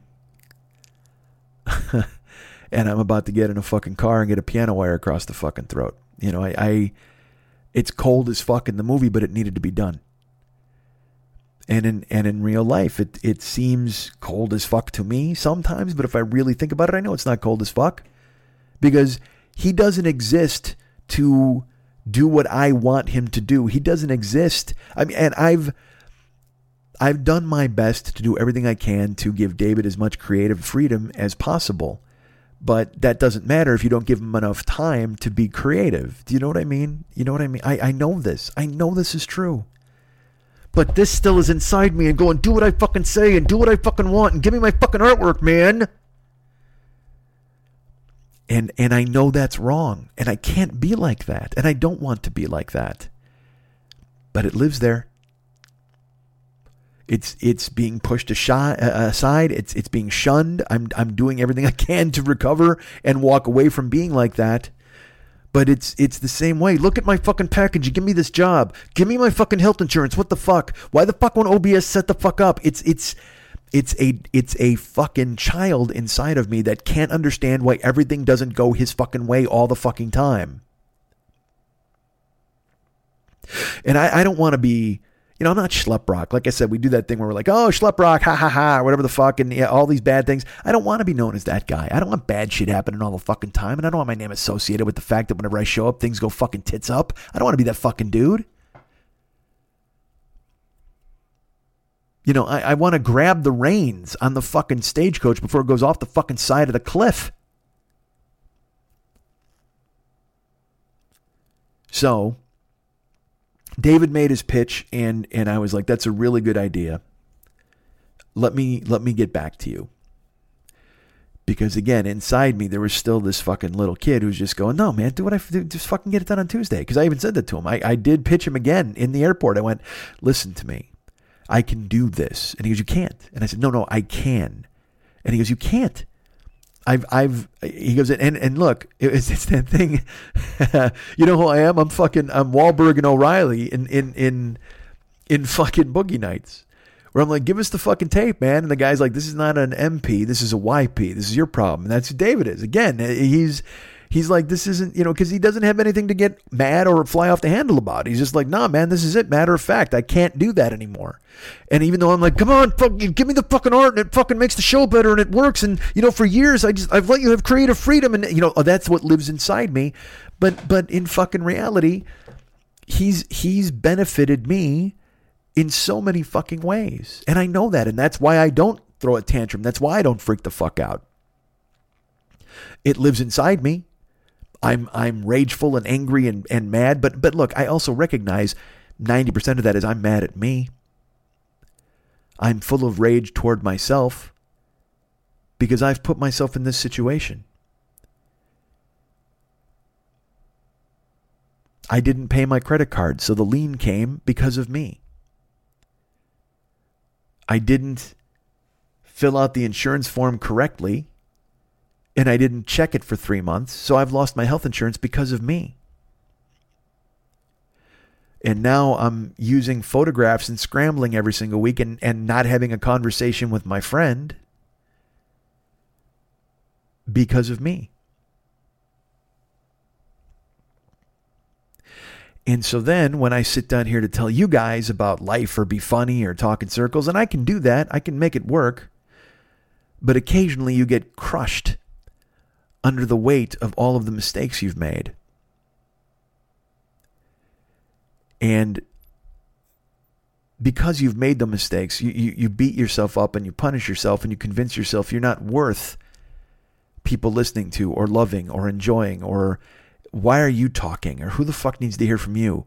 You fucking look what you did with fucking David. Look at how you burnt that. And it embarrasses me to come to you because, again, you know, 4 or 5 people that have been involved in the show have walked the fuck away. And you know, I don't want you guys just going, yeah, fucking Mike's toxic. I'm not.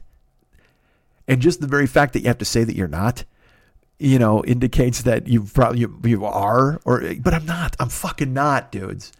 Jill used to bust my balls and we'd have fights or whatever the fuck. And I'd write her a long ass email and we'd go back and forth about a bunch of bullshit. And I'd go, look, I'm a good man. I just want to be happy. That's all I want. Why can't we just be fucking happy? And she would literally say, if you were a good man, you would have to say you were a good man. And then she would like it on Twitter. Somebody would write that and they'd be like, hey, yeah, if someone have to keep saying they're a good man, then why, then they're not one. And I would just be like, because you can't get out of that fucking prison. You know what I mean? You can't, it's like you can't say you're a good person. What, you just got to show you're a good person? But then when you try to show you're a good person, you wind up fucking fighting with somebody because of something they did. And then they think and they tell everybody you're not a good person. It's like, what the fuck, man? What do I do here? It's the fucking Chinese handcuffs of fucking life where you're just like, well, I can't get out of this. It's just, you're just fucking chasing your tail. So when I tell you I'm not toxic, I'm sure you're just like, well, Mike, you're a little toxic. Well, yeah, I think maybe I am a little, certainly. I can be stubborn. I'm harder on myself than I am on anybody else, certainly. I wasn't mad at David because he did bad work, or I wasn't mad at David because he wasn't meeting deadlines. I was mad at David because I was mad at myself. And when I'm mad at myself and I come to talk to you guys, we wind up getting a show that doesn't come out until Friday because I start, and it feels disingenuous or phony to just do a show about whatever the fuck. I can come on here and talk about the fucking Joker trailer or whatever the fuck, but that's not what's going on inside me. That's not what's in my fucking brain or my heart. And I told you guys after, years, fucking 7, 8, 9, whatever the fuck, I said, I will not lie to you. I will tell you the truth. I will tell you what's going on.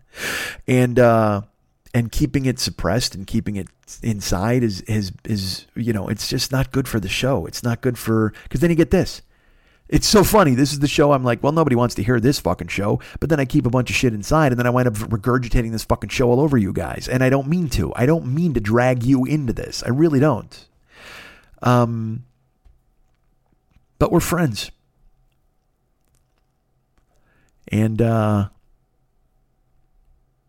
talked in the Discord tonight. I was texting with Jason and Ann and Travis and Rob and anybody else who was in there. And I was like, this is really helping me to talk to you guys because you're my friends. And, I'm in my apartment. I'm by myself. I'm not reaching out to people. I'm not doing stuff except when I see John and I go to the gym for an hour and a half, 2 hours, every 3 days. And if I could do cardio, but I don't talk to anybody to do cardio. It's just fucking earbuds. Who's going to talk to me on cardio? Hey, how's it going? I just did a lap. Nobody gives a flying fuck, dude. Nobody cares. And, I find myself alone. I find myself not just alone. I find myself lonely. And I find myself wanting to do things with people, and that's why Arizona was so huge. It was 5 days of laughing and fun and watching basketball and being able to look and talk to Woj or fucking sit and talk to Dennis. I'm glad I went.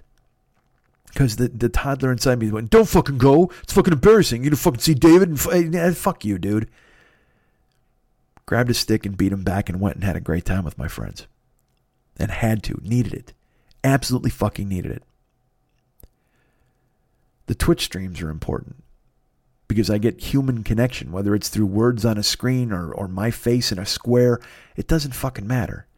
I'm seeing people every day and talking, and that's important because I'm really good at hiding.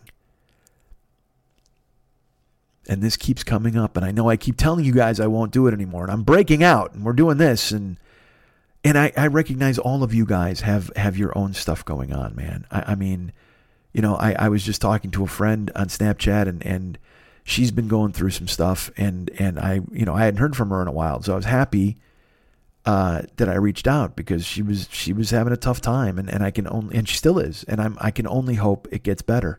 And I said, I'm here, man. I'm absolutely here. You need me, I'm there, whatever the fuck you want. It was like, with Maki. All you can do is say, I'm here. Travis, who I talked to in the stream, he just lost his gig this week. That dude got laid off. And so I write him and I'm like, I hope you're good.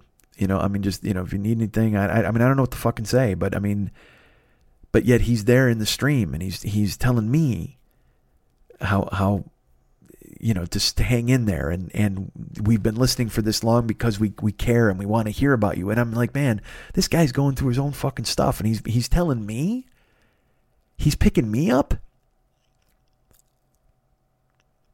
There's a guy named George, he's written me so many times, and I've talked about him here on the show. And he wrote me an email after the lean thing, and he's like, man, I completely get this financial thing. You got to hang in there. And, he always writes in his emails, loving the show every goddamn week.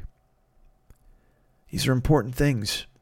And I see them, and look, I take them for granted. I do, absolutely. My greatest fear is that you guys won't be there to do those things. And I'm not saying that in a way where like, whoa, no, we really got to pick up Mike. Nah, that's not fucking it. But I'm just saying, let's put it this way. Let me change the way I phrased that. My greatest fear is that I will act in a way that makes you guys not want to be there to listen or be my friends. So I'm trying to do my due diligence to be better. Today I wrote people and I said, hey, look, I got to be better. I just do. I know I do. I'm sorry. And Ann and they're all very nice. And they're just like, don't worry about it. And then they listen to older shows or they do that. And it makes me crazy happy. And so I even said to the guys, I'm like, hey, should I, I don't know if people want to go on a deep dive inside my skull here. And I got to make sure, should I do a rerun and just talk a little bit up top and handle some business? And they're like, dude, just start talking. David has said that to me. Just fucking talk. It's what you do. Yes, but the problem is I also think. And I think that people don't want to hear me talk. I don't know why it exists. I don't know why that lives inside me. That's the fucking kid pounding on the table.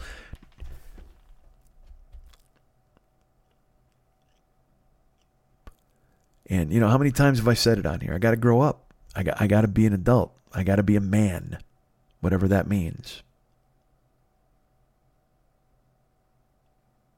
So David pitched his idea, and I still haven't reached out to him, and he's going to hear this.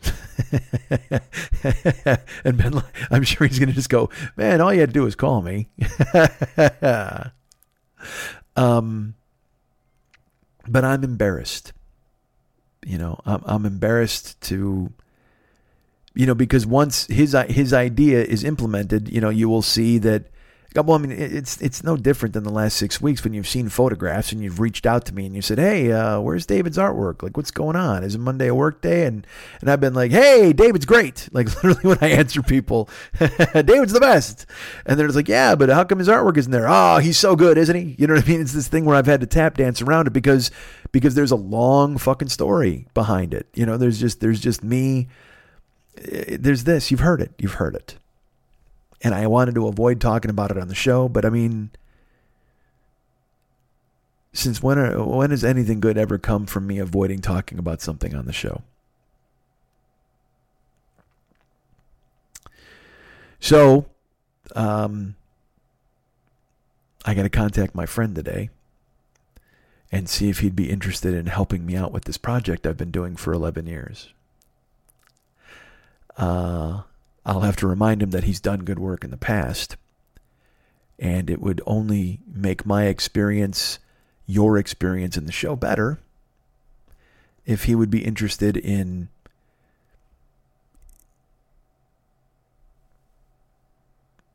doing that thing that he does that makes me look good. Now, I just need to convince myself to do the thing I do that makes me look good. And do it on time. And I need to convince myself that everybody wants that. And most importantly, I need to get that kid that's inside me to grow the fuck up.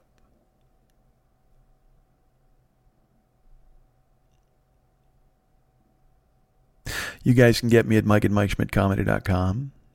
You guys can be my friend at facebook.com/the40year-old-boy. You can follow me at twitter.com/the40year-old-boy. I have a Twitch channel. I'll probably talk about it on the other side too, but I'll just tell you now, if you're still here, go to twitch.tv/the40year-old-boy. I do live streams where I'm playing video games. Hey, remember that guy I said has got to grow up? He's playing video games for a living. What a tough guy. We have the YouTube channel that exists. You can go check out the YouTube channel that exists. Please go ahead and subscribe to that. Oh, did I mention Instagram and Snapchat? I don't think I did. Go to Instagram and Snapchat. I am Mike40YOB on both of those. On the PS4 network, I'm Mike40YOB. Be my friend on there. Follow the channel at Twitch. That would help. Subscribe at YouTube. That would really help. And plans for more live streams coming down the pike. Some YouTube stuff. Like I said, I really want to get OBS up and running. I need to do more with Patreon. I need to do fucking everything, man. And that's another thing that just kills me is that I keep saying that and I keep saying I'll do it and then I just freeze. I just fucking freeze. I gotta stop freezing, dudes. I gotta thaw the fuck out. Ryan Dirks does all the video stuff for this show. You can find him at facebook.com/Ryan Dirks. Contact him, be his friend. Tell him he does cool things for me and thank him for it. And of course, as I've mentioned, our friend David Hernandez does all the music and the artwork for this show and has for a very long time and hopefully will in the future for a very long time. You can be his friend at facebook.com/David Mex Hernandez. Go ahead and find him there and tell him he's the best. Why not? Because he is. And also, if you want work done for yourself, if you want to get, if you want to commission him to do a painting or have him on board to do something for you, do me a favor. You can find him at artbydmh.com. That's his website. Now, look, again, like I said, he's done amazing artwork for me. You can scroll through my Facebook stuff and find all the old artwork he's done. Go to his page. He's got a meme page that he has in production now. And also he's got his homepage where he's got artwork that you can see on there as well. Like I said, become his friend at facebook.com/David Mex Hernandez. You'll see all that kind of stuff. But most importantly, go to his website and you'll see that he had Valscapes, he has Gycons, anything that you would want to have. He's done. You can get an idea of what work. He might have some pieces still for sale, but I think most of them are gone. So you'll have to commission something original.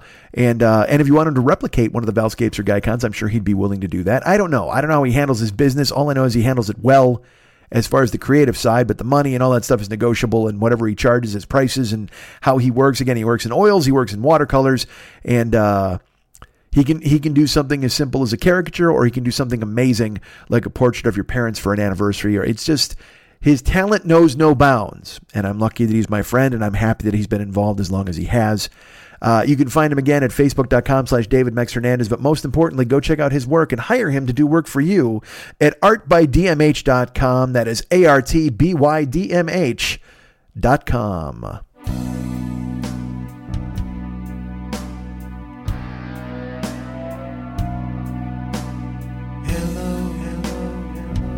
Is there anybody out there?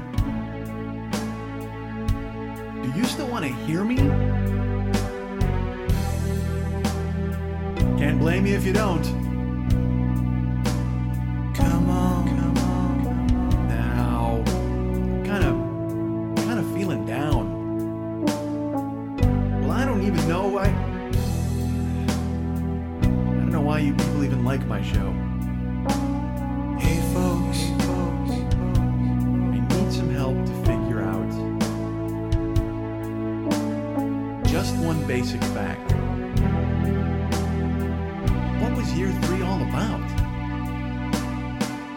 There was a time your cock was bleeding.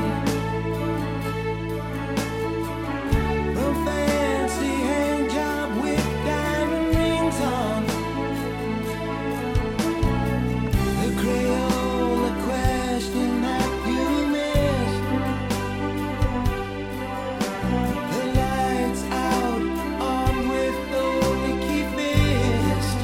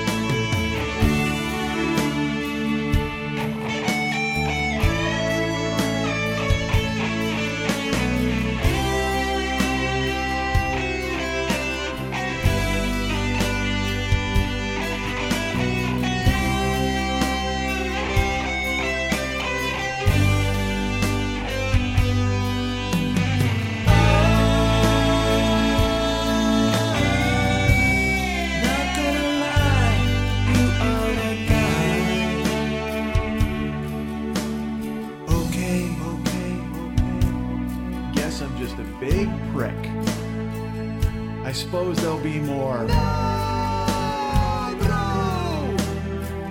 What other job could do the trick? Well, the stand up. That sounds too much like working.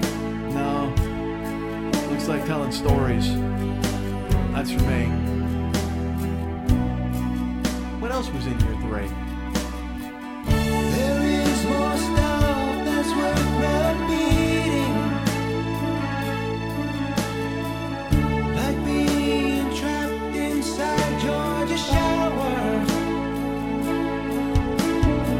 You said mac and cheese was not good food.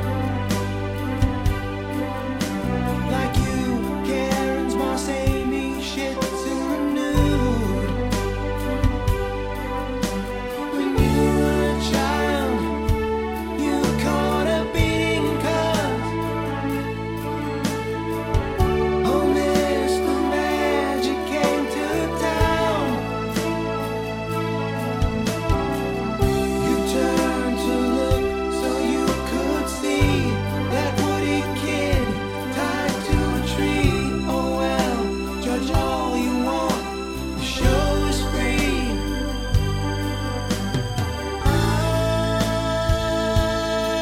I'm not gonna lie, you are that guy.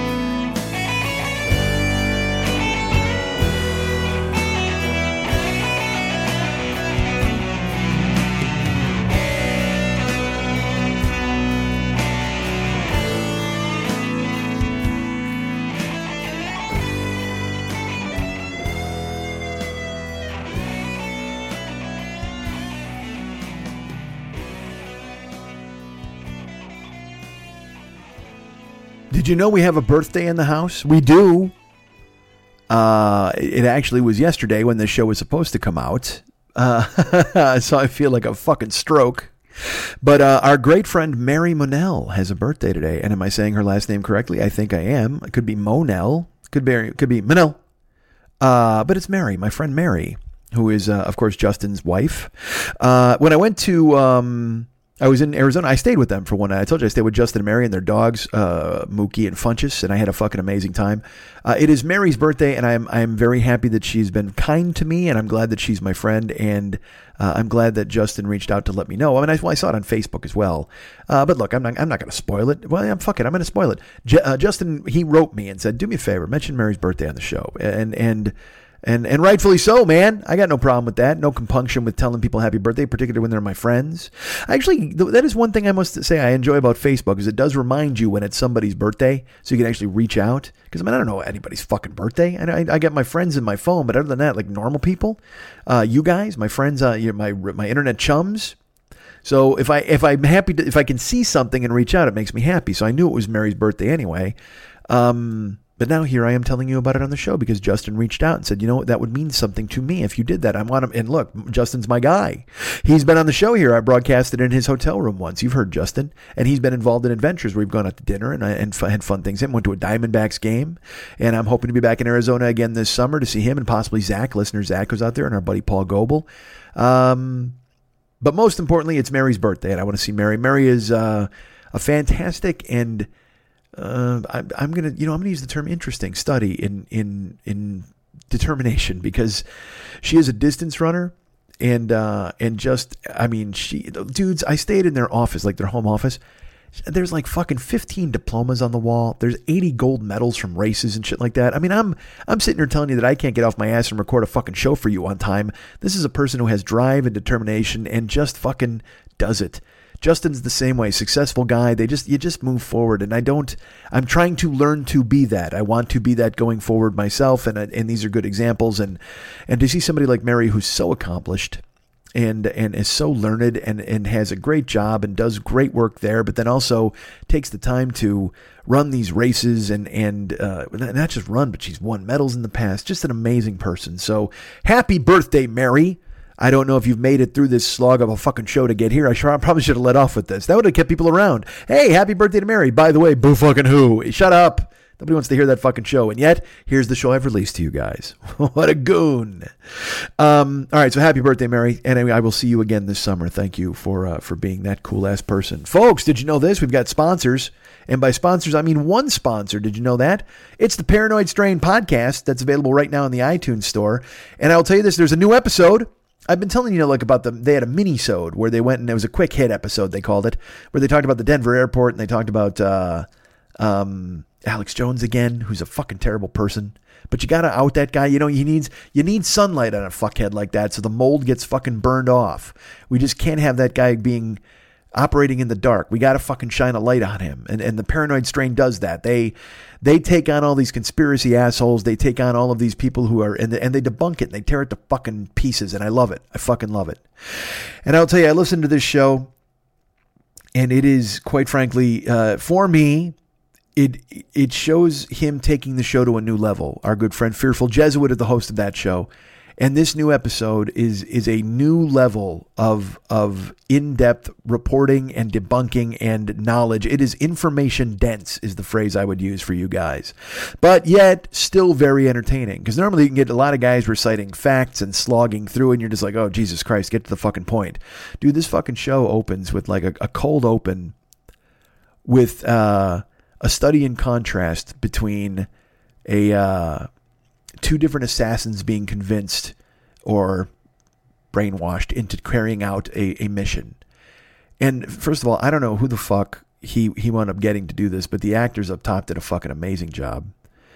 Fearful's got connections and he winds up having these, I don't want to, again, I don't like to give away things, but you should listen, but it's two contrasting recitals of basically the same scene where an assassin is being convinced or / brainwashed to go ahead and commit a criminal act. And you have to hear it. The actors are phenomenal. And there's also a part where they sync up the voices together. They deliver a speech like a monologue together.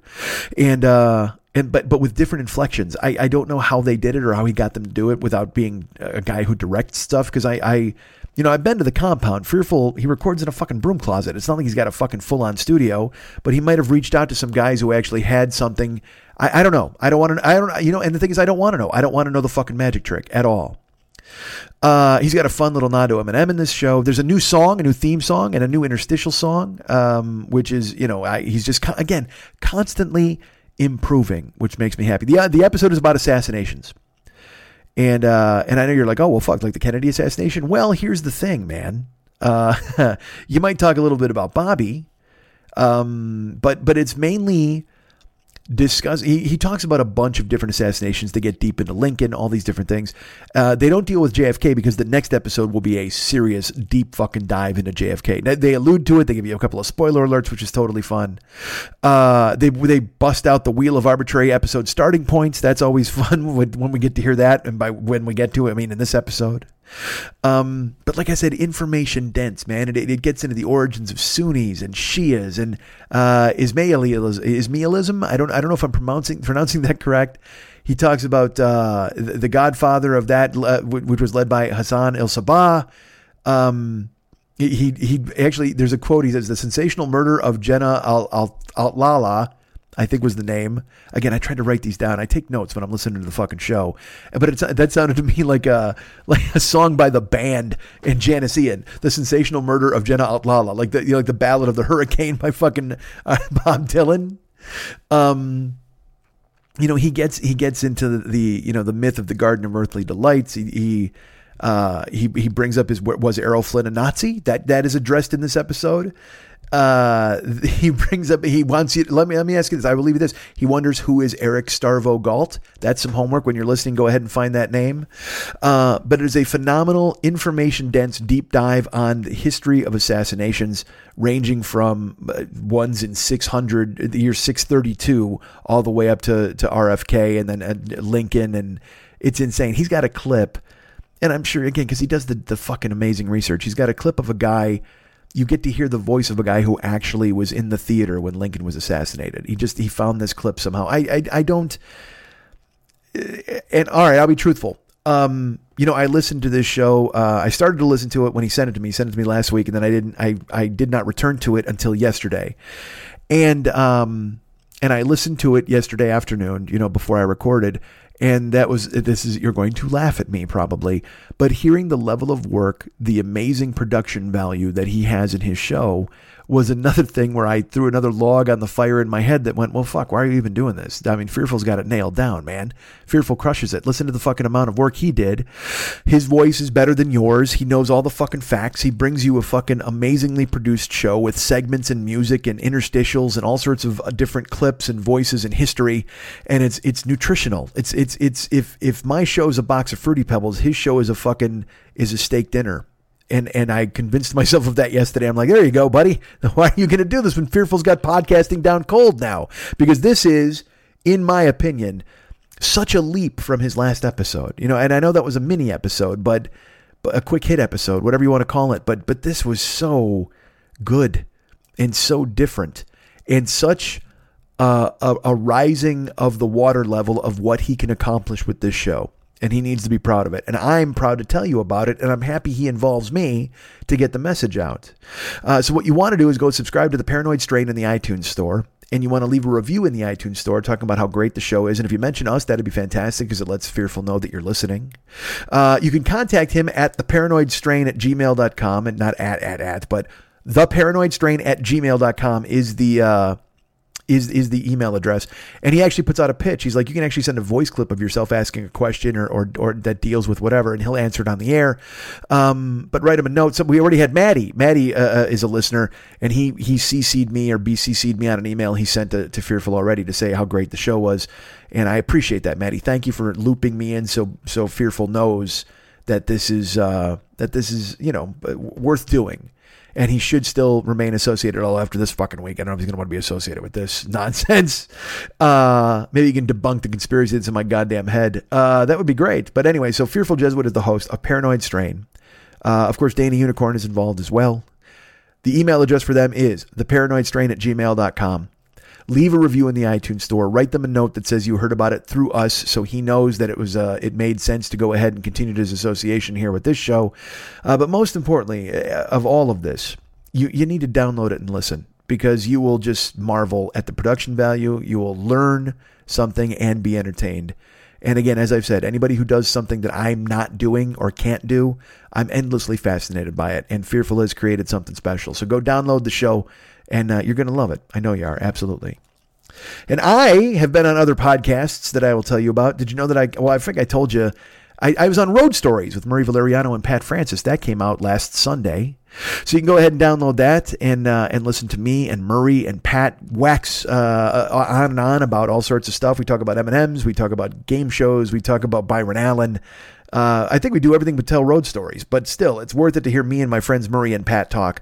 Murray Valeriano's Road Stories is available now in the iTunes store. Go ahead and download that and you'll hear me on there. And also, I did a Rock Solid podcast with Pat where we dealt with the Motley Crue movie The Dirt, and we looked at their entire catalog from the first album to the last. I was very shocked and surprised that he wanted me to listen to Generation Swine, but I did it. And he had a woman named Heather in there. I think it's Heather. I don't want to say Heather Thomas or Heather Harris. Fuck, I'm an idiot. But Heather was in there, and she was a guest on the show with us, and she was lovely and funny and talented, and she hung in the conversation. And then she did a version of a Motley Crue song acoustically that is just phenomenal, and you have to listen to the show, if only to hear that. Sure, I'm on it, and I'm fucking hilarious. Sure, Pat's on it, and he's the fucking greatest. But Heather busts out her Gitbox and makes you forget that the two of us even exist, because she busts out a Motley Crue version that's so damn good. So it's not out yet. Unless you're a Rock Solid early adapter, and then he sends those out. So it's gone out, but I think it's coming out this Tuesday or Thursday, I'm going to guess. I don't know. It's coming out. If it's Thursday, that sucks, because then I'll have to tell you all about it next Wednesday again, because the show will definitely come out on Thursday next week, won't it, Mike? Yes, it fucking will. But go ahead and make sure you pay attention. We should be subscribing to Rock Solid anyway, so then it'll download next time you refresh or whenever they put it up. But please, I'm on the Rock Solid podcast with my friend Pat Francis. And also, I'll tell you this, if you're a listener to Rock Solid, or if you're even a listener to this show, Rock Solid's having a picnic. And it's May 5th, I believe. Let me double check on the date on this. I'm going to have to pull up my calendar, folks, because I have a calendar. I don't know if you know about calendars. It's May 4th. It's going to be May the 4th. May the 4th be with you. Isn't that fucking Star Wars nonsense? It's a Saturday, May 4th, and it will be at Pat's got the address. If you do, you go follow Pat's social media or look at his Facebook or whatever. I don't want to give the address out unless he has or he hasn't. But I'm going to be there. Christine Blackburn is going to be there. He's trying to get Siegel to be there. You know, all the co-hosts. It could just be Pat and me and Christine, but we're confirmed. And he's trying to get other people to be there. And then there's going to be burgers and fucking fun, and there's a pool, and we'll just have fun hanging out and talking and having a good time. So if you want to meet me and you're in town for that, then get on board for the Rock Solid Barbecue, which is going to be at Pat's Casa de Pat. And we'll be there. It'll be fun. So me and Christine Blackburn for sure. And Pat, of course, the host of Rock Solid. He's the most important. But then a bunch of other people will probably be there as well. And other listeners come in and fucking commiserate. So if you want to do that, go ahead and make it happen. That'd be great. I would love it very much. Hey, man, did you know about Cameo? I'm going to tell you about it right now. Man, everybody's on Cameo. I had Charisma Carpenter, who has unbelievable fucking breasts and perfect nipples. But also is a terrific actress. She is on Cameo now, but I don't care. I don't want you to have her call you because I want you to have me call you. That's right. I'm on Cameo. I'm probably a lot cheaper than Charisma anyway. And holy fuck, you want to see my nipples? I'm on Cameo now. Download the app to your phone. The Cameo app is there. You can find me and I'll leave a message for you, for your friends, for your lovers. If you're torn between two lovers, I'll talk to both of them. I'll break up with somebody for you. Whatever you fucking want me to do on Cameo, I can do it. Just book me through the app. It's in the App Store. Just put in Cameo and it'll download to your phone, and then you can scroll through. And look, there's a lot of fucking famous people in there, and they cost a lot of dough, and then I'm in there. I'm $20. Fuck that, man. That's easy as shit. Go ahead and hire me for $20, and I'll fucking say whatever you want me to say. It's perfect. So get the Cameo up on your phone today. Again, I mentioned the YouTube channel is out there. It's like, I believe it's youtube.com/the40year-old-boy. You can go find me on there. There's all sorts of archives of other shows and all the past archives of the podcast. And coming with Twitch clips. I keep saying that, but hopefully it'll happen soon. Go to MikeSchmidtComedy.com. Well, before I do that, let's do Uber and Lyft. Who wants to drive for Uber? Who wants to drive for Lyft? Is it you? It might be. If you want to drive for Lyft, use my code. This is all caps, Mike, M-I-K-E 720057. That's Mike 720057. And you can also use that as a first-time rider. And you can use that code, and I'll get a spiff off of that. And same thing with Uber. If you want to do that, here's a code for Uber. It's all lowercase.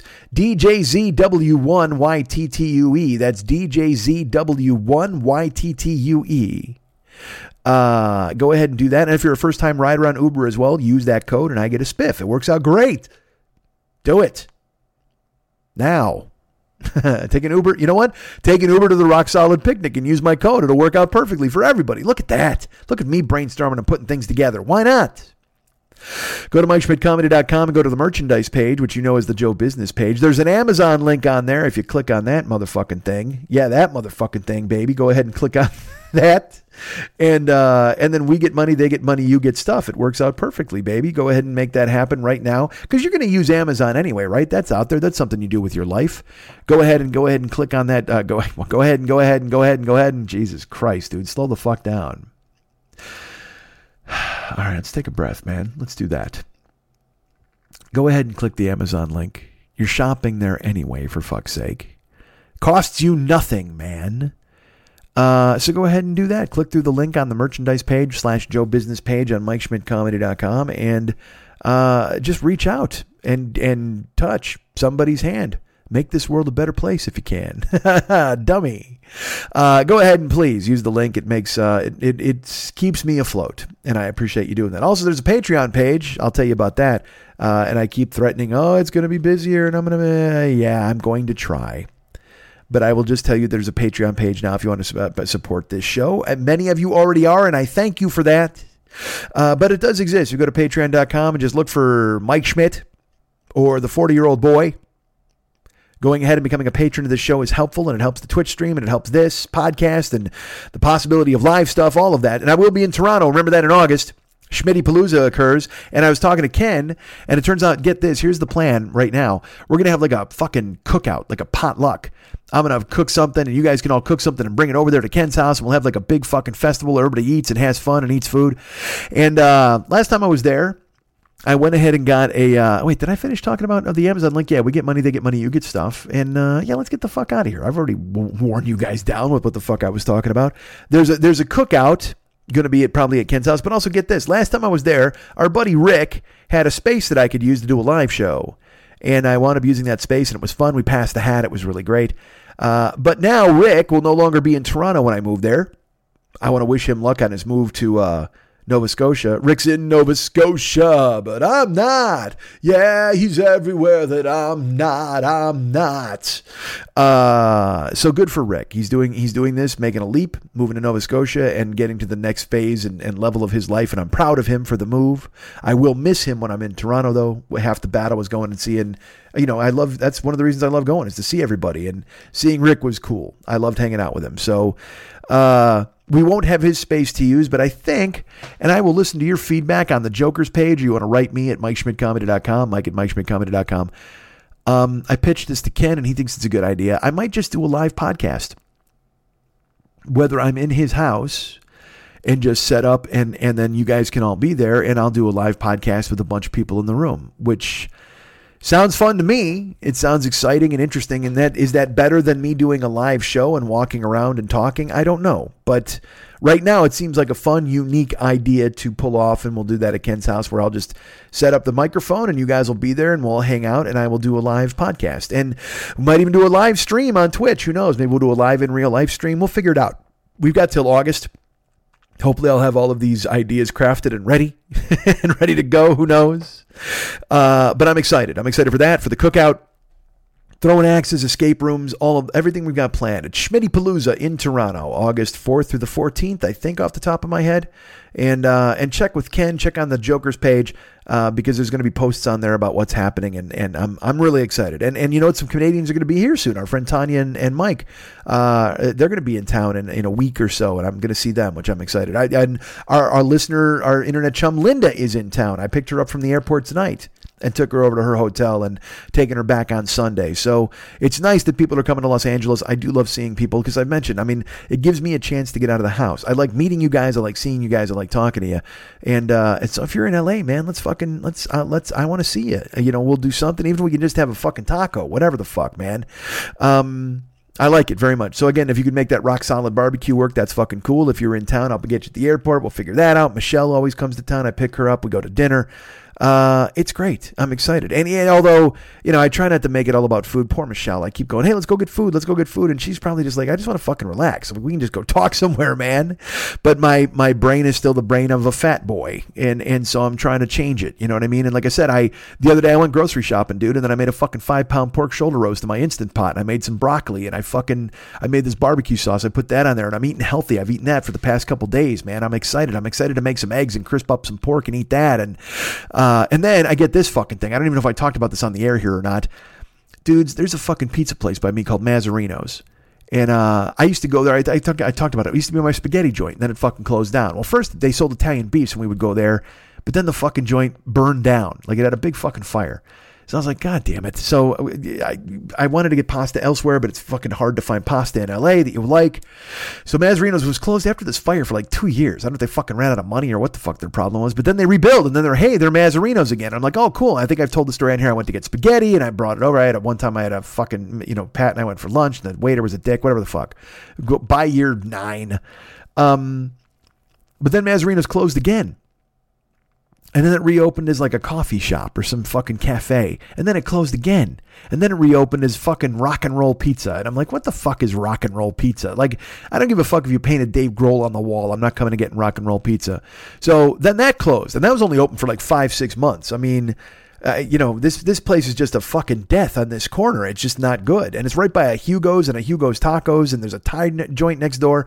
It's just competition is rough, especially for small mom and pop fucking restaurants.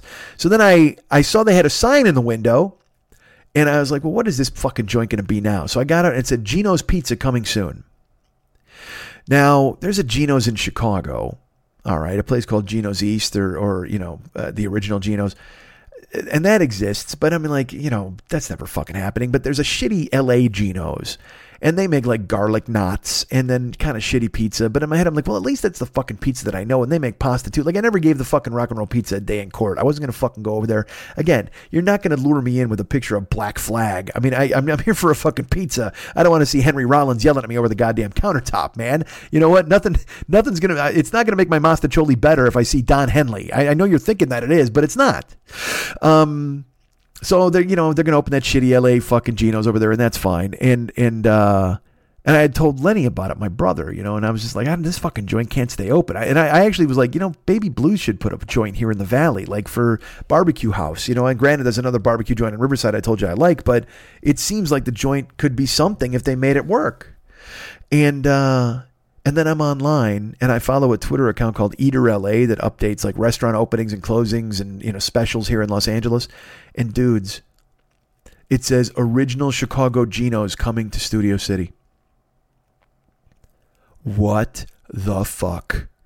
I opened the story and it turns out this is a fucking Gino's East. They're putting in a Chicago Gino's East. And listen, it's 2 miles from my house. 2 fucking miles.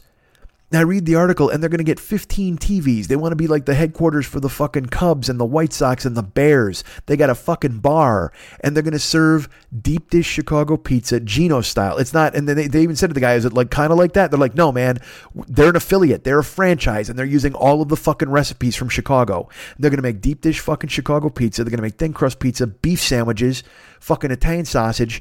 Listen to me. Yes, am I being extra Chicago as I deliver this? You goddamn right I am. You fucking super fan punching himself in the fucking chest. Fucking heart attack because this is 2 miles from my goddamn house.